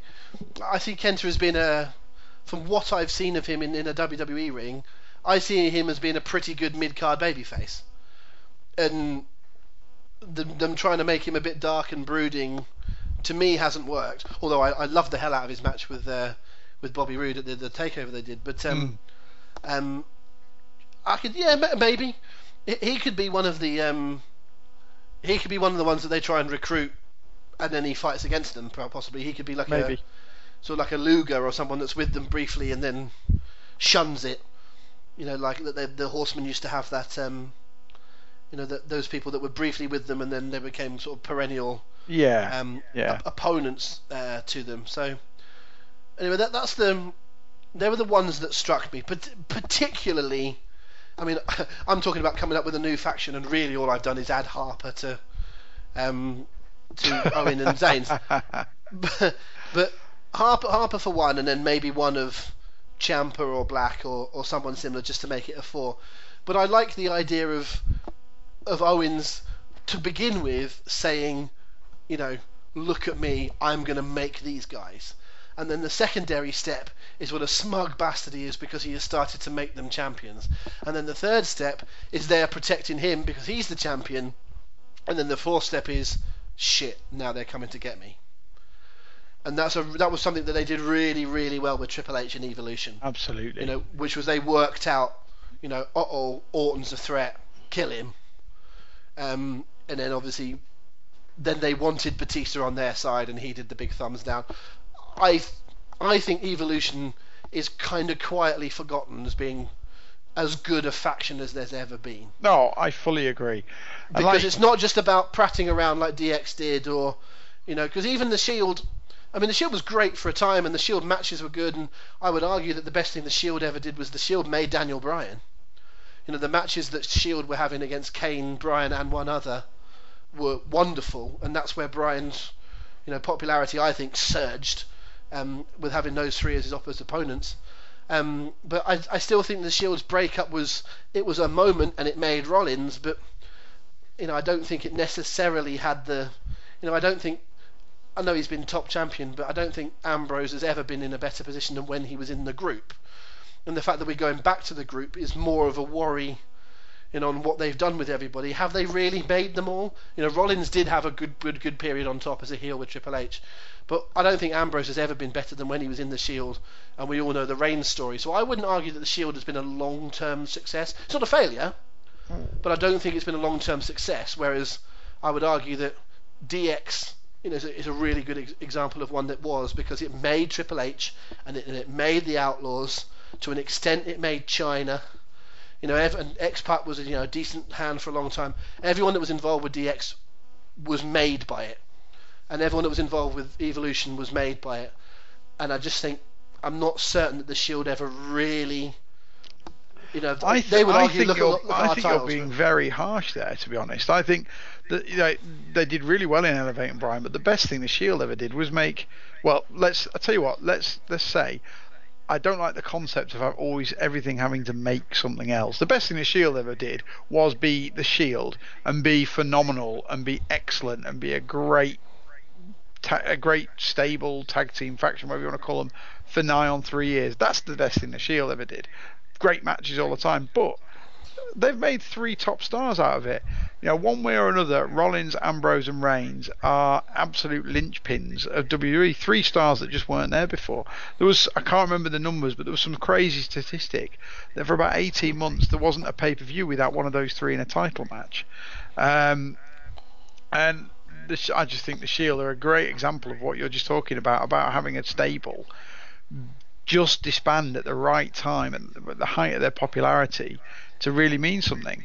But you're more right on Evolution. That was such a good run they had. They were great as a stable, but the way it all fizzled out. Now, I know it probably wasn't the initial plan, but how it worked out, where they had, like you say, Randy Orton sort of rebelling, and then they quashed that. But the consequences of quashing that Randy Orton rebellion was Batista going, "Oh, hang on. He nearly did that. Now there's one less guy in the group. I'm a better wrestler than Orton. Oh, hang on, I can do this too." And then that led to the big angle, which was obviously Triple H Batista, which was the real money angle. And they were off to the races from there. And I think that is still down as one of the best angles ever. Hands down. Because it made Batista for a very, very long time. Yep. He topped himself up with some good matches with Taker, but generally speaking, he did some bloody average stuff, Batista, once he got on the top. But because they'd made him in the right way with Triple H, people were begging for that turn. Absolutely begging, palm of my hand, please turn, please turn, please turn. And then he did. And yes! It was such a great moment. It was patient. It was patient, it was well planned, it was well executed. And it's easy to forget just how over Batista was after he beat Triple H for that title. He was massive. As over as anyone I've ever seen, not called Stone Cold The Rock or Hulk Hogan. He was just, for quite a short period of time, that molten heat died relatively quickly. But for a month or so, he was like John Cena was in his slipstream. Yeah, he was the top man there for a short period of time, and I always say this is whenever anyone wants to have a dig at Triple H, oh, he buries people, blah blah blah. Okay, yeah, I'm sure over periods of time he said the wrong things about the wrong people, and it's not particularly helped a CM Punk or a Chris Masters or whoever. But Triple H essentially, I think him and Mick probably kind of made one another, but he at different points has helped to make Mick Foley. He absolutely made Jeff Hardy for me. Yep. The whole stuff he did with Jeff on SmackDown, I thought was completely designed to put Jeff over for the first time anyone had really done it, and not a flash in the pan, and it worked. I think he absolutely made Batista, as we're talking about there. And I think, and I'm sure there'll be other examples that have not flying into the forefront of my mind, but he's played a part in Daniel Bryan, Seth Rollins. There have been lots and lots and lots of examples. Okay, for every one of those, there's a Jericho where you go, well, did he hold him back more than he actually helped him there? So I get that, but I still think Triple H's success rate generally on the whole is pretty damn fine. But you're absolutely right, and I suppose to his credit, the ones that he did make, boy oh boy, were they made. Oh yeah, for sure, and forever. That's the point. It got them believably into that top echelon, which again is the trick that's been missed with Jinder. And it's like, you can't just make someone a champion and say they're the champion. No. It doesn't work that way. It needs to be positioning over a period of time that makes you believe it. Not, if they decided, we should make Jinder the champ, you should have had 6 months of getting better.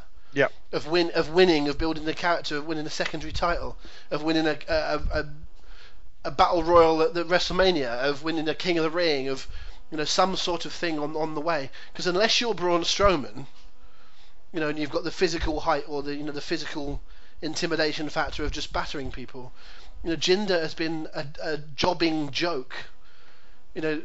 How can you suddenly get good enough to win a title? How can you even be in the position to have a chance to win a title?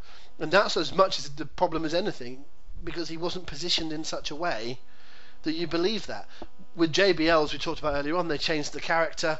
They had some believability about him. But Jinder, you just went, really? But had they put 6 months into it, you sort of get the feeling that it might have had at least more of a chance. I'm not saying it would have been any good still, but you've had more to it. And certainly with people like your Batistas of the world, they were not.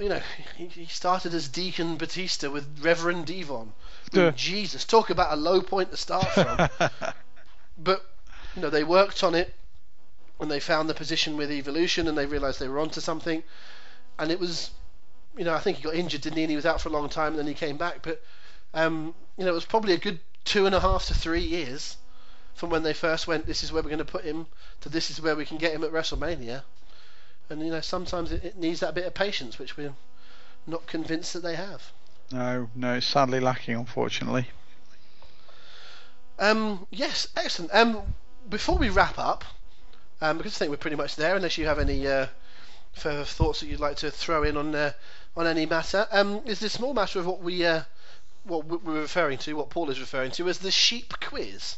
And no, that is not name the breed on the face mask of Eric Rowan. It is to join in our quiz with a slight difference. Do you want to explain the sheep quiz? Yes, I do. So the sheep quiz is something that's been running on the forum that I go to for quite some time. Essentially, it's the reverse pointless or family fortunes sort of format. The idea is to answer 10 questions, and they're opinion-based questions, not fact-based questions, but the idea is to answer these 10 questions not with the opinions that you hold, but with the opinions that in your belief the majority will hold. And the more you are correct in that assertion, the more points you get. So for instance, if I was to say to you, what is the best SummerSlam main event of all time, and you thought, okay, I think the majority will believe that match is Bulldog against Bret Hart. Mm-hmm. Let's say out of the however many players, let's say 25 people agreed with you. So you have 26 people in total saying that was the best. Then every person who nominated that would get 26 points. And let's say 5 people said it was the Fatal 4-Way from this year. Those 5 people would all get 5 points for that question. So on and so forth. And the idea is to get as many points at the end of the quiz as possible by giving the opinion that you think the majority will hold, not necessarily your opinion. That's exactly the point, yeah. So, for example, I think I'd be tempted to say that the best ever SummerSlam main event, I'd be tempted to go with Daniel Bryan versus John Cena. Mm-hmm. But I don't think that's what the people would say. I think the people would be more likely to say Bret and Bulldog, as you point out. So you are not going. You are putting your ego at home. If you sneakily think the best SummerSlam main event ever was the main event of SummerSlam, 1989, and it was this, and everyone's forgotten it. But if everyone went back and watched it on the network, they'd realise, no good. No points for being a little bit niche. No points for being clever and hipster and different about it. If it was let's say, an opinion about football, and it was who's the best footballer in the world, and actually you thought it's a Borussia Dortmund centre-back that no one's yet seen, don't start with that. Pick Messi, pick Ronaldo, get the points. That's what you need to be doing. And so it's like, think about what the people are going to say, as opposed to what your sneaky views may be. Do you want to just... last time we went through a couple from a previous quiz. Do you have them to hand? Do you want to fire a couple at me for those? Yep, let's fire a few at you. So I'm going from a couple from the back end of last year. So the first one is, what is the greatest year for wrestling in WWF/WWE? Overall, not just matches and match qualities, the most entertaining year of all time. Wow, that's a really excellent example of the question. If the only two sheep involved were me and you, then I would very confidently say the year 2000, because I know that it's both of our favourite years in wrestling. I think that would be quite up there. I think that would be quite high up there. But I think, it's in wrestling, isn't it? So you just wonder if would people think about the sort of the rise of the NWO in '96? Would they think about maybe NWO still firing well in '97? Of course, that's when you've got Bret and Steve, and it's when you've got the Hart Foundation stuff, the rise of DX. I think it's a very, very hard question to answer. most of the Austin McMahon stuff was 98, and that's the biggest drawing ever. So I'd be tempted. I'd probably say 1998 because that's Austin McMahon, Rise of the Rock, etc. But well, I'd want to say 2000, but I'll go with 98. Well, let me just see how many players have played this one. 21, 23, 20, 26 players in this particular example. And you'd have actually been right in this instance to go with your first instinct. The overwhelming winner was 2000. Oh, really? So people were with me. Okay. Yeah, there were 15 of the contributors said 2000. 6 said 2001. 2 each for 97 and 98, and then a single one for 2002. Oh, wow, so I'd have only got a couple of points for that. See, it's all about knowing the people here, guys. If you listened to this last week, you'd have known that I did this a couple of times, and a couple of times I nailed it, and a couple of times I was hideously off trying to guess what people want. So it is not. See, if I'd have stuck with that's a bit of a double bluff there. If I'd have stuck with my opinion, I actually would have been okay. Any more? That's a really great example because there is no correct answer to that. It's all about opinion, but you're trying to get the opinion of what other people would be thinking. There's no correct answer, and also, like I say, if people misinterpret the question and give an answer that is not correct, that goes down as well. They won't really get any points for it, but it goes. So let's say if I go back to that example, what is the best year for best SummerSlam main event? And you said the answer is Hulk Hogan against Rey Mysterio, because you thought for whatever reason the question said what would be the best SummerSlam main event rather than it was, and you said Hogan Mysterio, you'd get a point for it, but it would probably be a solitary point unless someone made the same mistake and had the same opinion. So it would count. I'm not going to ask you to. We wouldn't ask you to redo them, but you're not getting a sheep answer with that one. So let's just go. Here's the other point I want to make just here is that we subscribe to the Progress Wrestling way of thinking, which frankly is don't be a dick. So if we say to you who on the current roster, if you had to put someone from the current roster into the Hall of Fame next year, who would it be? Then your correct decision is to talk about people like CM Punk. Not CM Punk, what am I talking about? You'd be talking about people like John Cena and Brock Lesnar and The Undertaker. If you put Mojo Rawley, we'll just go, no, mate, you're disqualified. Because it's just don't be a dick. Because that's clearly not what you think. And it's also not what you think other people will think. Well, even if you think Mojo Rawley's the greatest on earth, you clearly know that other people don't think that. So just don't be a dick about things and ruin it. Because one of the hallmarks of this kind of quiz is relying on everyone playing the game, I think. So I will slightly I'll slightly contradict you there, mate, because if someone went through and did all that, it wouldn't really affect the game much anyway, because they're all going to get just 1 point for every answer. They'd just be at the bottom. It wouldn't really affect anybody else. I'm just saying there's no point in bothering. There's no point in bothering. It's a real just grow up. It's like the people that listen. I work at a football club, and I have worked at a football club during 2 periods where we have had no manager, and people have been applying for a managership. Those people that write in thinking they're really funny because they put, I did really well on Championship Manager, and it's like, their mates might think that's hilarious, but trust me, we got hundreds of them. And none of them were interesting, none of them were funny, none of them were original. And it was like, just grow up. That was funny once, 10, 15 years ago, when someone first had the idea. It's not funny anymore, and everyone does it, and it's like, yeah, okay, mate. And that's what I would say about this. If you think it's hilarious just to enter a poll, just to say stupid answers, we're going to go, yeah, okay. Well, yeah, you're right. The only thing that really truly ruins this game is conversing about the answers in public beforehand, because it just influences people. So what I'll do is, I'm zero tolerance on this. If anyone tries to do that, I'll tell them politely that they shouldn't and delete the posts. If they carry on doing it, they'll just get banned from the Hooked On page. It's just not worth it, folks. And the questions that we're talking about on air are not the actual questions themselves. We're giving you some examples of previous ones that I've not heard before. So we're just playing the game just as a little bit of a trial run. Well, without further ado, let's go with another one. So question 2: who would induct Chris Jericho into the Hall of Fame if he was to be inducted tomorrow? Oh, I love that. What a great question.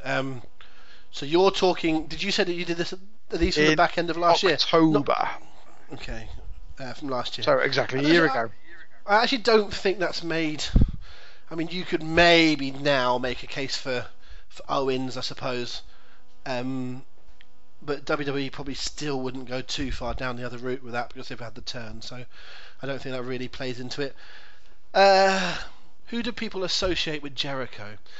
See, people might associate Christian with Jericho. They would associate Edge maybe as a fellow Canadian, Brett as well. I'm going to go Shawn. I'm going to go for Shawn Michaels because people would just think about that, fantastic Michaels versus Jericho run. Although I will say that the back of my mind is thinking about Jericho's debut and thinking that The Rock would be a good candidate as well. But I'm going to go with Shawn because I think people, when you think about Jericho's matches, you think about Shawn Michaels. So I'm going to go with Shawn. Okay, well, if you were the 27th entrant in this particular competition, you would have got 5 points for that. Okay. You had 4 choosing Shawn Michaels. The fairly overwhelming winner, the one I went with, was Lance Storm. Right, perfect example, everyone, about how people can get this massively wrong, but you can still get the points for it. That's ludicrous. There's no way in the world that Lance Storm is a very, very intelligent man who's got a very fun podcast, but the WWE have never thought anything of. They would never, ever put him in a position as grandiose as that when they've got someone like the fucking Rock to do it, or Shawn Michaels to do it. There's no way Lance Storm gets to do that, right? So that's bollocks. So how many people... How many people said that? 12 of us. 12 of Drivel. us said that. Right, 12 idiots. 12 stupid idiots. Depends who gets to pick their inductor. Well, possibly, but it's 12 idiots. But the point is, there are 12 idiots with 7 more points than me. So this is the thing, everyone. You've got to work out who the idiots are. I'm hoping you get this one right, Rob, because I don't want another strop quite like that. But going back to the year 2000 theme, the third question, we'll do 2 more. What was the best pay-per-view of the year 2000? Right, this relies on me remembering 2000. There's one that jumped to my mind immediately, but again, that's me. What I will say, guys, and Rob's not going to have the time to do it on air, but if you've got the time, it really behooves you to do some research on this. Oh god, yeah, absolutely. Right, I think it's SummerSlam 2000. I think that's the best pay-per-view of the year in 2000 that comes to my mind. However, I am going to give to you as my answer the Royal Rumble 2000 because I think people are going to remember the Triple H and Cactus Jack street fight. They're going to remember the Jeff Hardy, the Hardy Boys, Dudley Boys tables match. They're going to remember Terry Runnels bikini. They're going to remember the debut of Taz. I would mark that one down because I don't think it's a very good Rumble. But again, this is not what I think, it's what others think. So I'm going to say the people would say Royal Rumble 2000. Well, mate, I was with you on saying the Royal Rumble 2000, and I wrote this very confidently. We were wrong. The winner, with 11 of the 26 votes, was actually Backlash. Backlash is where Austin came back, isn't it? That's right. It was a very good Rock Triple H match. You had that Dean Malenko versus Scotty 2 Hotty match that people rate as the sort of the biggest, best underrated match of all time. There was a hardcore 6-man match. I can't see why it won, but hey, that's the thing, isn't it? It was. How many points did you say? 11. So it wasn't 11. A massively overwhelming winner. So those last 2 questions, your Lance Storm and your Backlash, you're getting 11 points, 12 points. It doesn't make, you're not getting it right or wrong. You're not getting a point for getting it right and nothing for getting it wrong. You're getting 11 for agreeing with 10 other folk.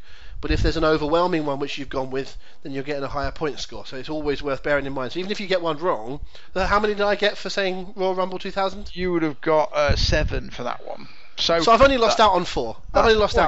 So on some questions, you can drop an absolute bollock, and there's one really, really obvious answer. And let's say there's 25 people playing. 24 of them might say Backlash, and you say Royal Rumble. you've screwed it then, because you've lost a massive deficit to so many people and you'll really struggle to make that up. But there'll be other examples where maybe 12 people said Royal Rumble and 11 people said Backlash, or even 12 and 12. So it's not always, to miss out on the very most popular answer. If there's a small margin, it's far from terminal. And throughout the years I've played this competition, there aren't that many examples of people getting every single one. The most popular answer for each one. I've done it twice, and I think I've done it more than anybody else. So it's not easy to get everything right. What else did people say for that answer? So you had Backlash, Royal Rumble, SummerSlam with 5, Fully Loaded with 3. I would have said Fully Loaded would have been better than everything other than Royal Rumble and SummerSlam myself. What was the Fully Loaded? It was the one, they had that triple main event. It was Benoit Rock, then they had Taker Angle, and they had Jericho in a last man standing against Triple H. Oh wow, I don't particularly remember that. It sounds ace. It was very good. I don't massively remember that. I remember Judgment Day being very good. That was when they had the Iron Man match, wasn't it? Between I still think right. One of the two best Iron Man matches. The ones that always get talked. Well, the one that always gets talked about is Bret and Shawn, but I've always maintained that my favourite two Iron Man matches are Brock and Angle and Triple H and Rock from Judgment Day 2000. Fully agree. So we'll do one more. Do one more. We'll do one more. I'll skip that one because it's very much of its time, so I won't do that. Okay, here's a cool one. What is John Cena's greatest WWE match?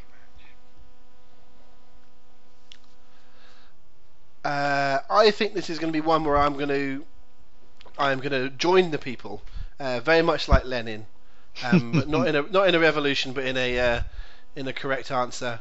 I'm going to join the people. I'm going to join Dave Meltzer, who gave it 5 stars, and I'm going to say John Cena versus CM Punk. This has turned into a little bit of our like our WrestleMania mixtape, picking matches. John Cena versus CM Punk. From the Money in the Bank in, when was it, 2009? 2011. And you are in the overwhelming majority of that. Out of the 26, 20 agreed with you on that one. And then we had a couple of votes for what I would maybe think would be your actual pick, which was the match in London against Shawn Michaels. That was really good. That would be top. This is the kind of category. You can't wrestle. I tell you what, if you really sat here, you'd come up with a busting top 10. Well, just look at what everybody else has gone for. So you had 2 for that match. And then the rest are all 1-point answers. You got the Daniel Bryan SummerSlam match that you mentioned a few minutes ago. Wonderful match. CM Punk at SummerSlam. I'm surprised no one mentioned that CM Punk match on Raw. Actually, that was a favourite of mine. I thought it was better. Oh than the yeah, SummerSlam that was match. really. I thought I agree with that. Yeah, light years better than the SummerSlam match, but maybe not quite as good as Money in the Bank. Then you got Rock at WrestleMania 28, and Umaga in the Last Man Standing match at Royal Rumble 2007. Don't remember that at all. It was very good, very very good. No one's mentioned any of his matches with Edge. Nope. There was some really really terrific Edge matches in there with Cena. Cena and Kurt in the early days had a couple of good matches. There'll be plenty to include. Cena and Triple H have had some very good matches. You do realise just how many really great things are on his highlight reel. But yeah, I think the Punk one it really captured people. First and foremost with these kind of things is that if on this sheep quiz that you asked what's the best moment of Jimmy Snuka's career, the sheep answer would be coming off the cage against Don Morocco. Because WWE have pushed it and pushed it and pushed it and pushed it, and Mick Foley has talked about it and talked about it and talked about it. It's almost certainly not the best moment of Jimmy Snuka's career. Most of the people participating wouldn't be old enough to remember the best parts of Jimmy Snuka's career, but it's because you've been told it again and again and again and again, then that's what you're going to end up going with. So partly it's getting into the mindset of who is going to be answering this, but every now and again you get the double up. I do think it's the CM Punk match. I really do. It was absolutely perfect. The build, the match, sublime. The crowd, the lot.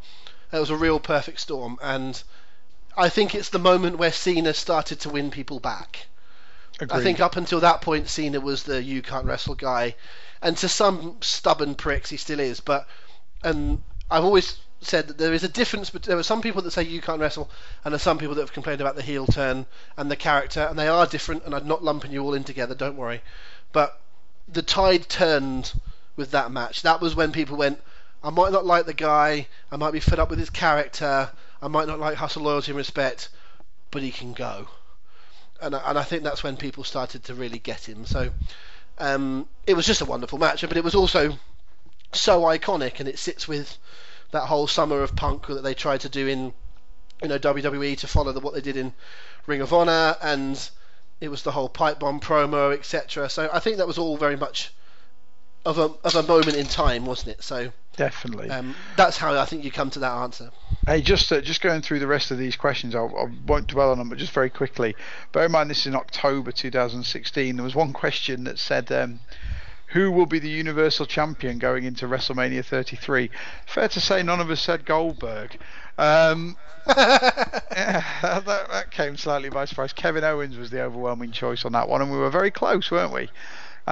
Just a month out. But the last question I'm going to give you, Rob, I wasn't going to give you any more, but it's one of my favourite ones ever. So I'm going to throw it out there. Question 10 in this particular quiz. What would currently be the best feud, not just match quality, but overall feud, between two now deceased wrestlers? Crikey. Say that to me again. What would be the best overall feud between two now deceased wrestlers? So this is something that actually happened? No. Something that if you could put any two dead wrestlers together in a feud, what would be that best feud? Wow. And I've got to come up with what the people would say. Yes. What would the people's opinion on the two best? It's quite. Do you know? It's quite a long. Shall I just tell you what the people have said? It's quite a long. I want to have an answer quick. I will be quick. I won't dwell. And it will have to be my answer rather than what the people would. I can't for the life of me think of what the people would say. When was this? This was from about a year ago. Yeah. Oh God. I mean, I just can't get my head into what the people would say. But I'm going to give you two. Go on. That jump into my mind. I'd love to have seen Macho Man versus Eddie Guerrero. You've got it spot on, mate. Really? I similarly. I remember this answer jumped straight into my head as well in seconds, and 17 people said the same thing. Eddie Guerrero. My other one, people may actually have. It actually may have happened because they would have crossed over in WCW. But my second one was Kurt Hennig and Chris Benoit. They were the next two that came into my brain. But Savage and Eddie, two iconic. I think there's no competition characters between those two feuds. Remember, overall feuds. There's a clear distance between the two you just mentioned in my eyes, and I loved Hennig, and I loved Benoit as a wrestler, but neither as much as Guerrero and Savage. And those two would have just been outrageously entertaining. So that was overwhelming choice. The coming up a long way short were Dusty Rhodes versus Randy Savage, Dusty Rhodes versus Roddy Piper. Dusty Rhodes versus Randy Savage isn't a very good one because that clearly could have happened. Well, it doesn't matter whether they could have happened. And in fact, it did happen. What am I talking about? Didn't they wrestle bloody WrestleMania? Yeah, they were in a mixed tag team match. It doesn't matter if you think that'd be the best feud. The next one's Rhodes against Piper. There's another one here that's already happened. That's Guerrero against Chris Benoit. Another option was Guerrero against Misawa. Eddie Guerrero against Roddy Piper. I don't think people have understood the question. That's a good one. I don't think some people haven't understood the question. You can't answer that. Guerrero Benoit, who feuded in about 5 different companies, over and over and over again. Savage Warrior was another answer, and then finally Savage Warrior, which was a massive match at WrestleMania and SummerSlam. And then finally Rick Rude against Eddie Guerrero. Yeah, okay, fine. But that's a strange old question because I suspect that a few people haven't necessarily. In fact, the first thing I said, didn't I? I thought you meant one that had actually happened. Yes. And it wasn't until you explained the question to me. So maybe I'm being a bit harsh on people there because I instinctively was trying to think of one from bygone era that had actually happened. Well, what I've tried to do is be as clear and as absolutely on the nail as possible in the questions. And obviously encouraging people, if they don't understand, if they've got a question about a question, flag it up and I will clarify. If you don't want to ask the question, you're not sure, just answer anyway and see where the land lies. But Quite right. Everybody has got a very good idea what we're doing. I hope that wasn't just us for explaining rules of a competition for 25 minutes. I hope there was some entertainment value from those questions, and maybe you had your own opinions as well while we were doing it. Yeah, most certainly. And a quick little go over of the questions that we're actually doing. I won't do all of them, and we certainly won't discuss them because we're not going to precondition you. But just a selection of 3 or 4 that are in this month's 10. And a question that we've all talked about. We probably talked about it a lot in the build up on the first few months of this show. But what is the greatest WrestleMania of all time? Is one of the questions. Who is the least deserving member on the WWE Hall of Fame? What's the best ever Money in the Bank cash in? Who would induct the British Bulldog into the Hall of Fame? Who would win if Brawl for All took place now? Not including Brock Lesnar. And very timely, what's the best traditional Survivor Series match of all time? All of those questions and several others are in this week's Sheep Quiz, this month's Sheep Quiz, I should say. We are not going to be discussing them on this show until the closing date, at which time we'll go through all the questions and we'll have some fun with them. And Paul's going to do a Facebook Live or similar when the announcement is made about the winners, and we're going to have some fun with the competition. But until then, we want you to go away, have a think, come up with your best answers. I actually haven't submitted my answers yet, so I need to do that in the next couple of days. Is there a competition deadline, Paul? There is. Competition deadline is Monday at 5 p.m. After which I'll work out how many entries we've got and I'll let you know when we're doing the reveal. It really depends how many I've got to process. And just it's not that just is for Monday. Fun. Monday, October 16th, Sorry. 5 p.m. Yep, that's right. UK that's right. time. 5 p.m. UK time, exactly right. So we'll close off entries at that point. We'll count them all up and I'll process them as quickly as I can. Hopefully sometime, maybe on the Wednesday, I'll do a real-time posting the results. Can't promise it will be Wednesday, but I'll do my very best. And we'll go from there. So, like I say, we're going to give a prize out every month that we do this, and we're going to give people a choice between either tickets to a future party or we're going to give them a t-shirt from the Hooked on Wrestling range. So what happens if I win?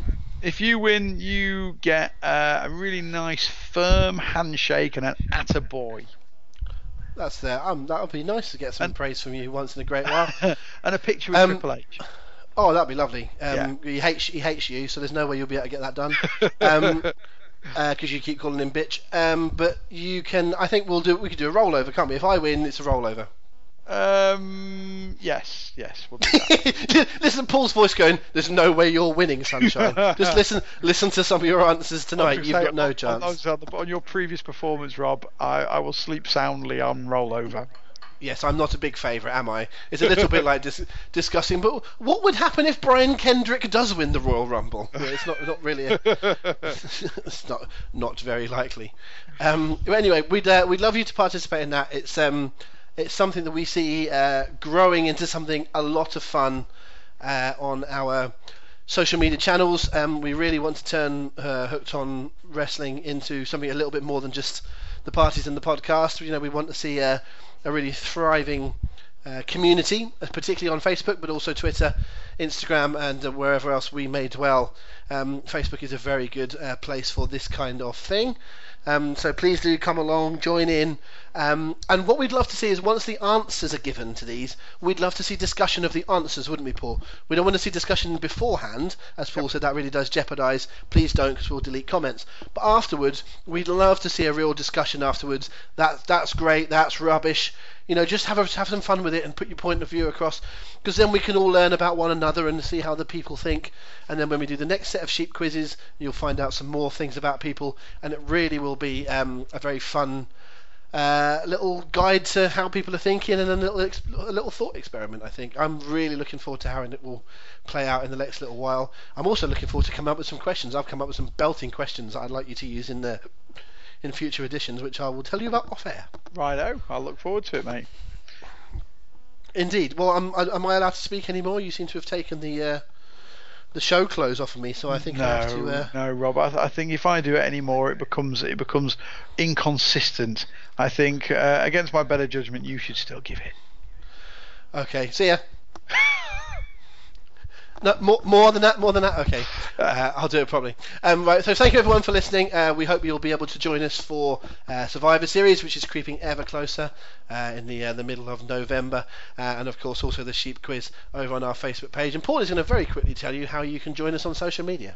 I am. You can join us on social media at facebook.com/HO Wrestling, or on Twitter at HO_wrestling. Excellent stuff. So we thank you once again for joining us here on the Hooked On podcast. We look forward to seeing your interaction all over social media and for Survivor Series. But for now, and until next week, this is Paul Benson and myself, Robert Nichols, saying cheerio. And just remember, it's wrestling. Enjoy it. We'll see you very soon.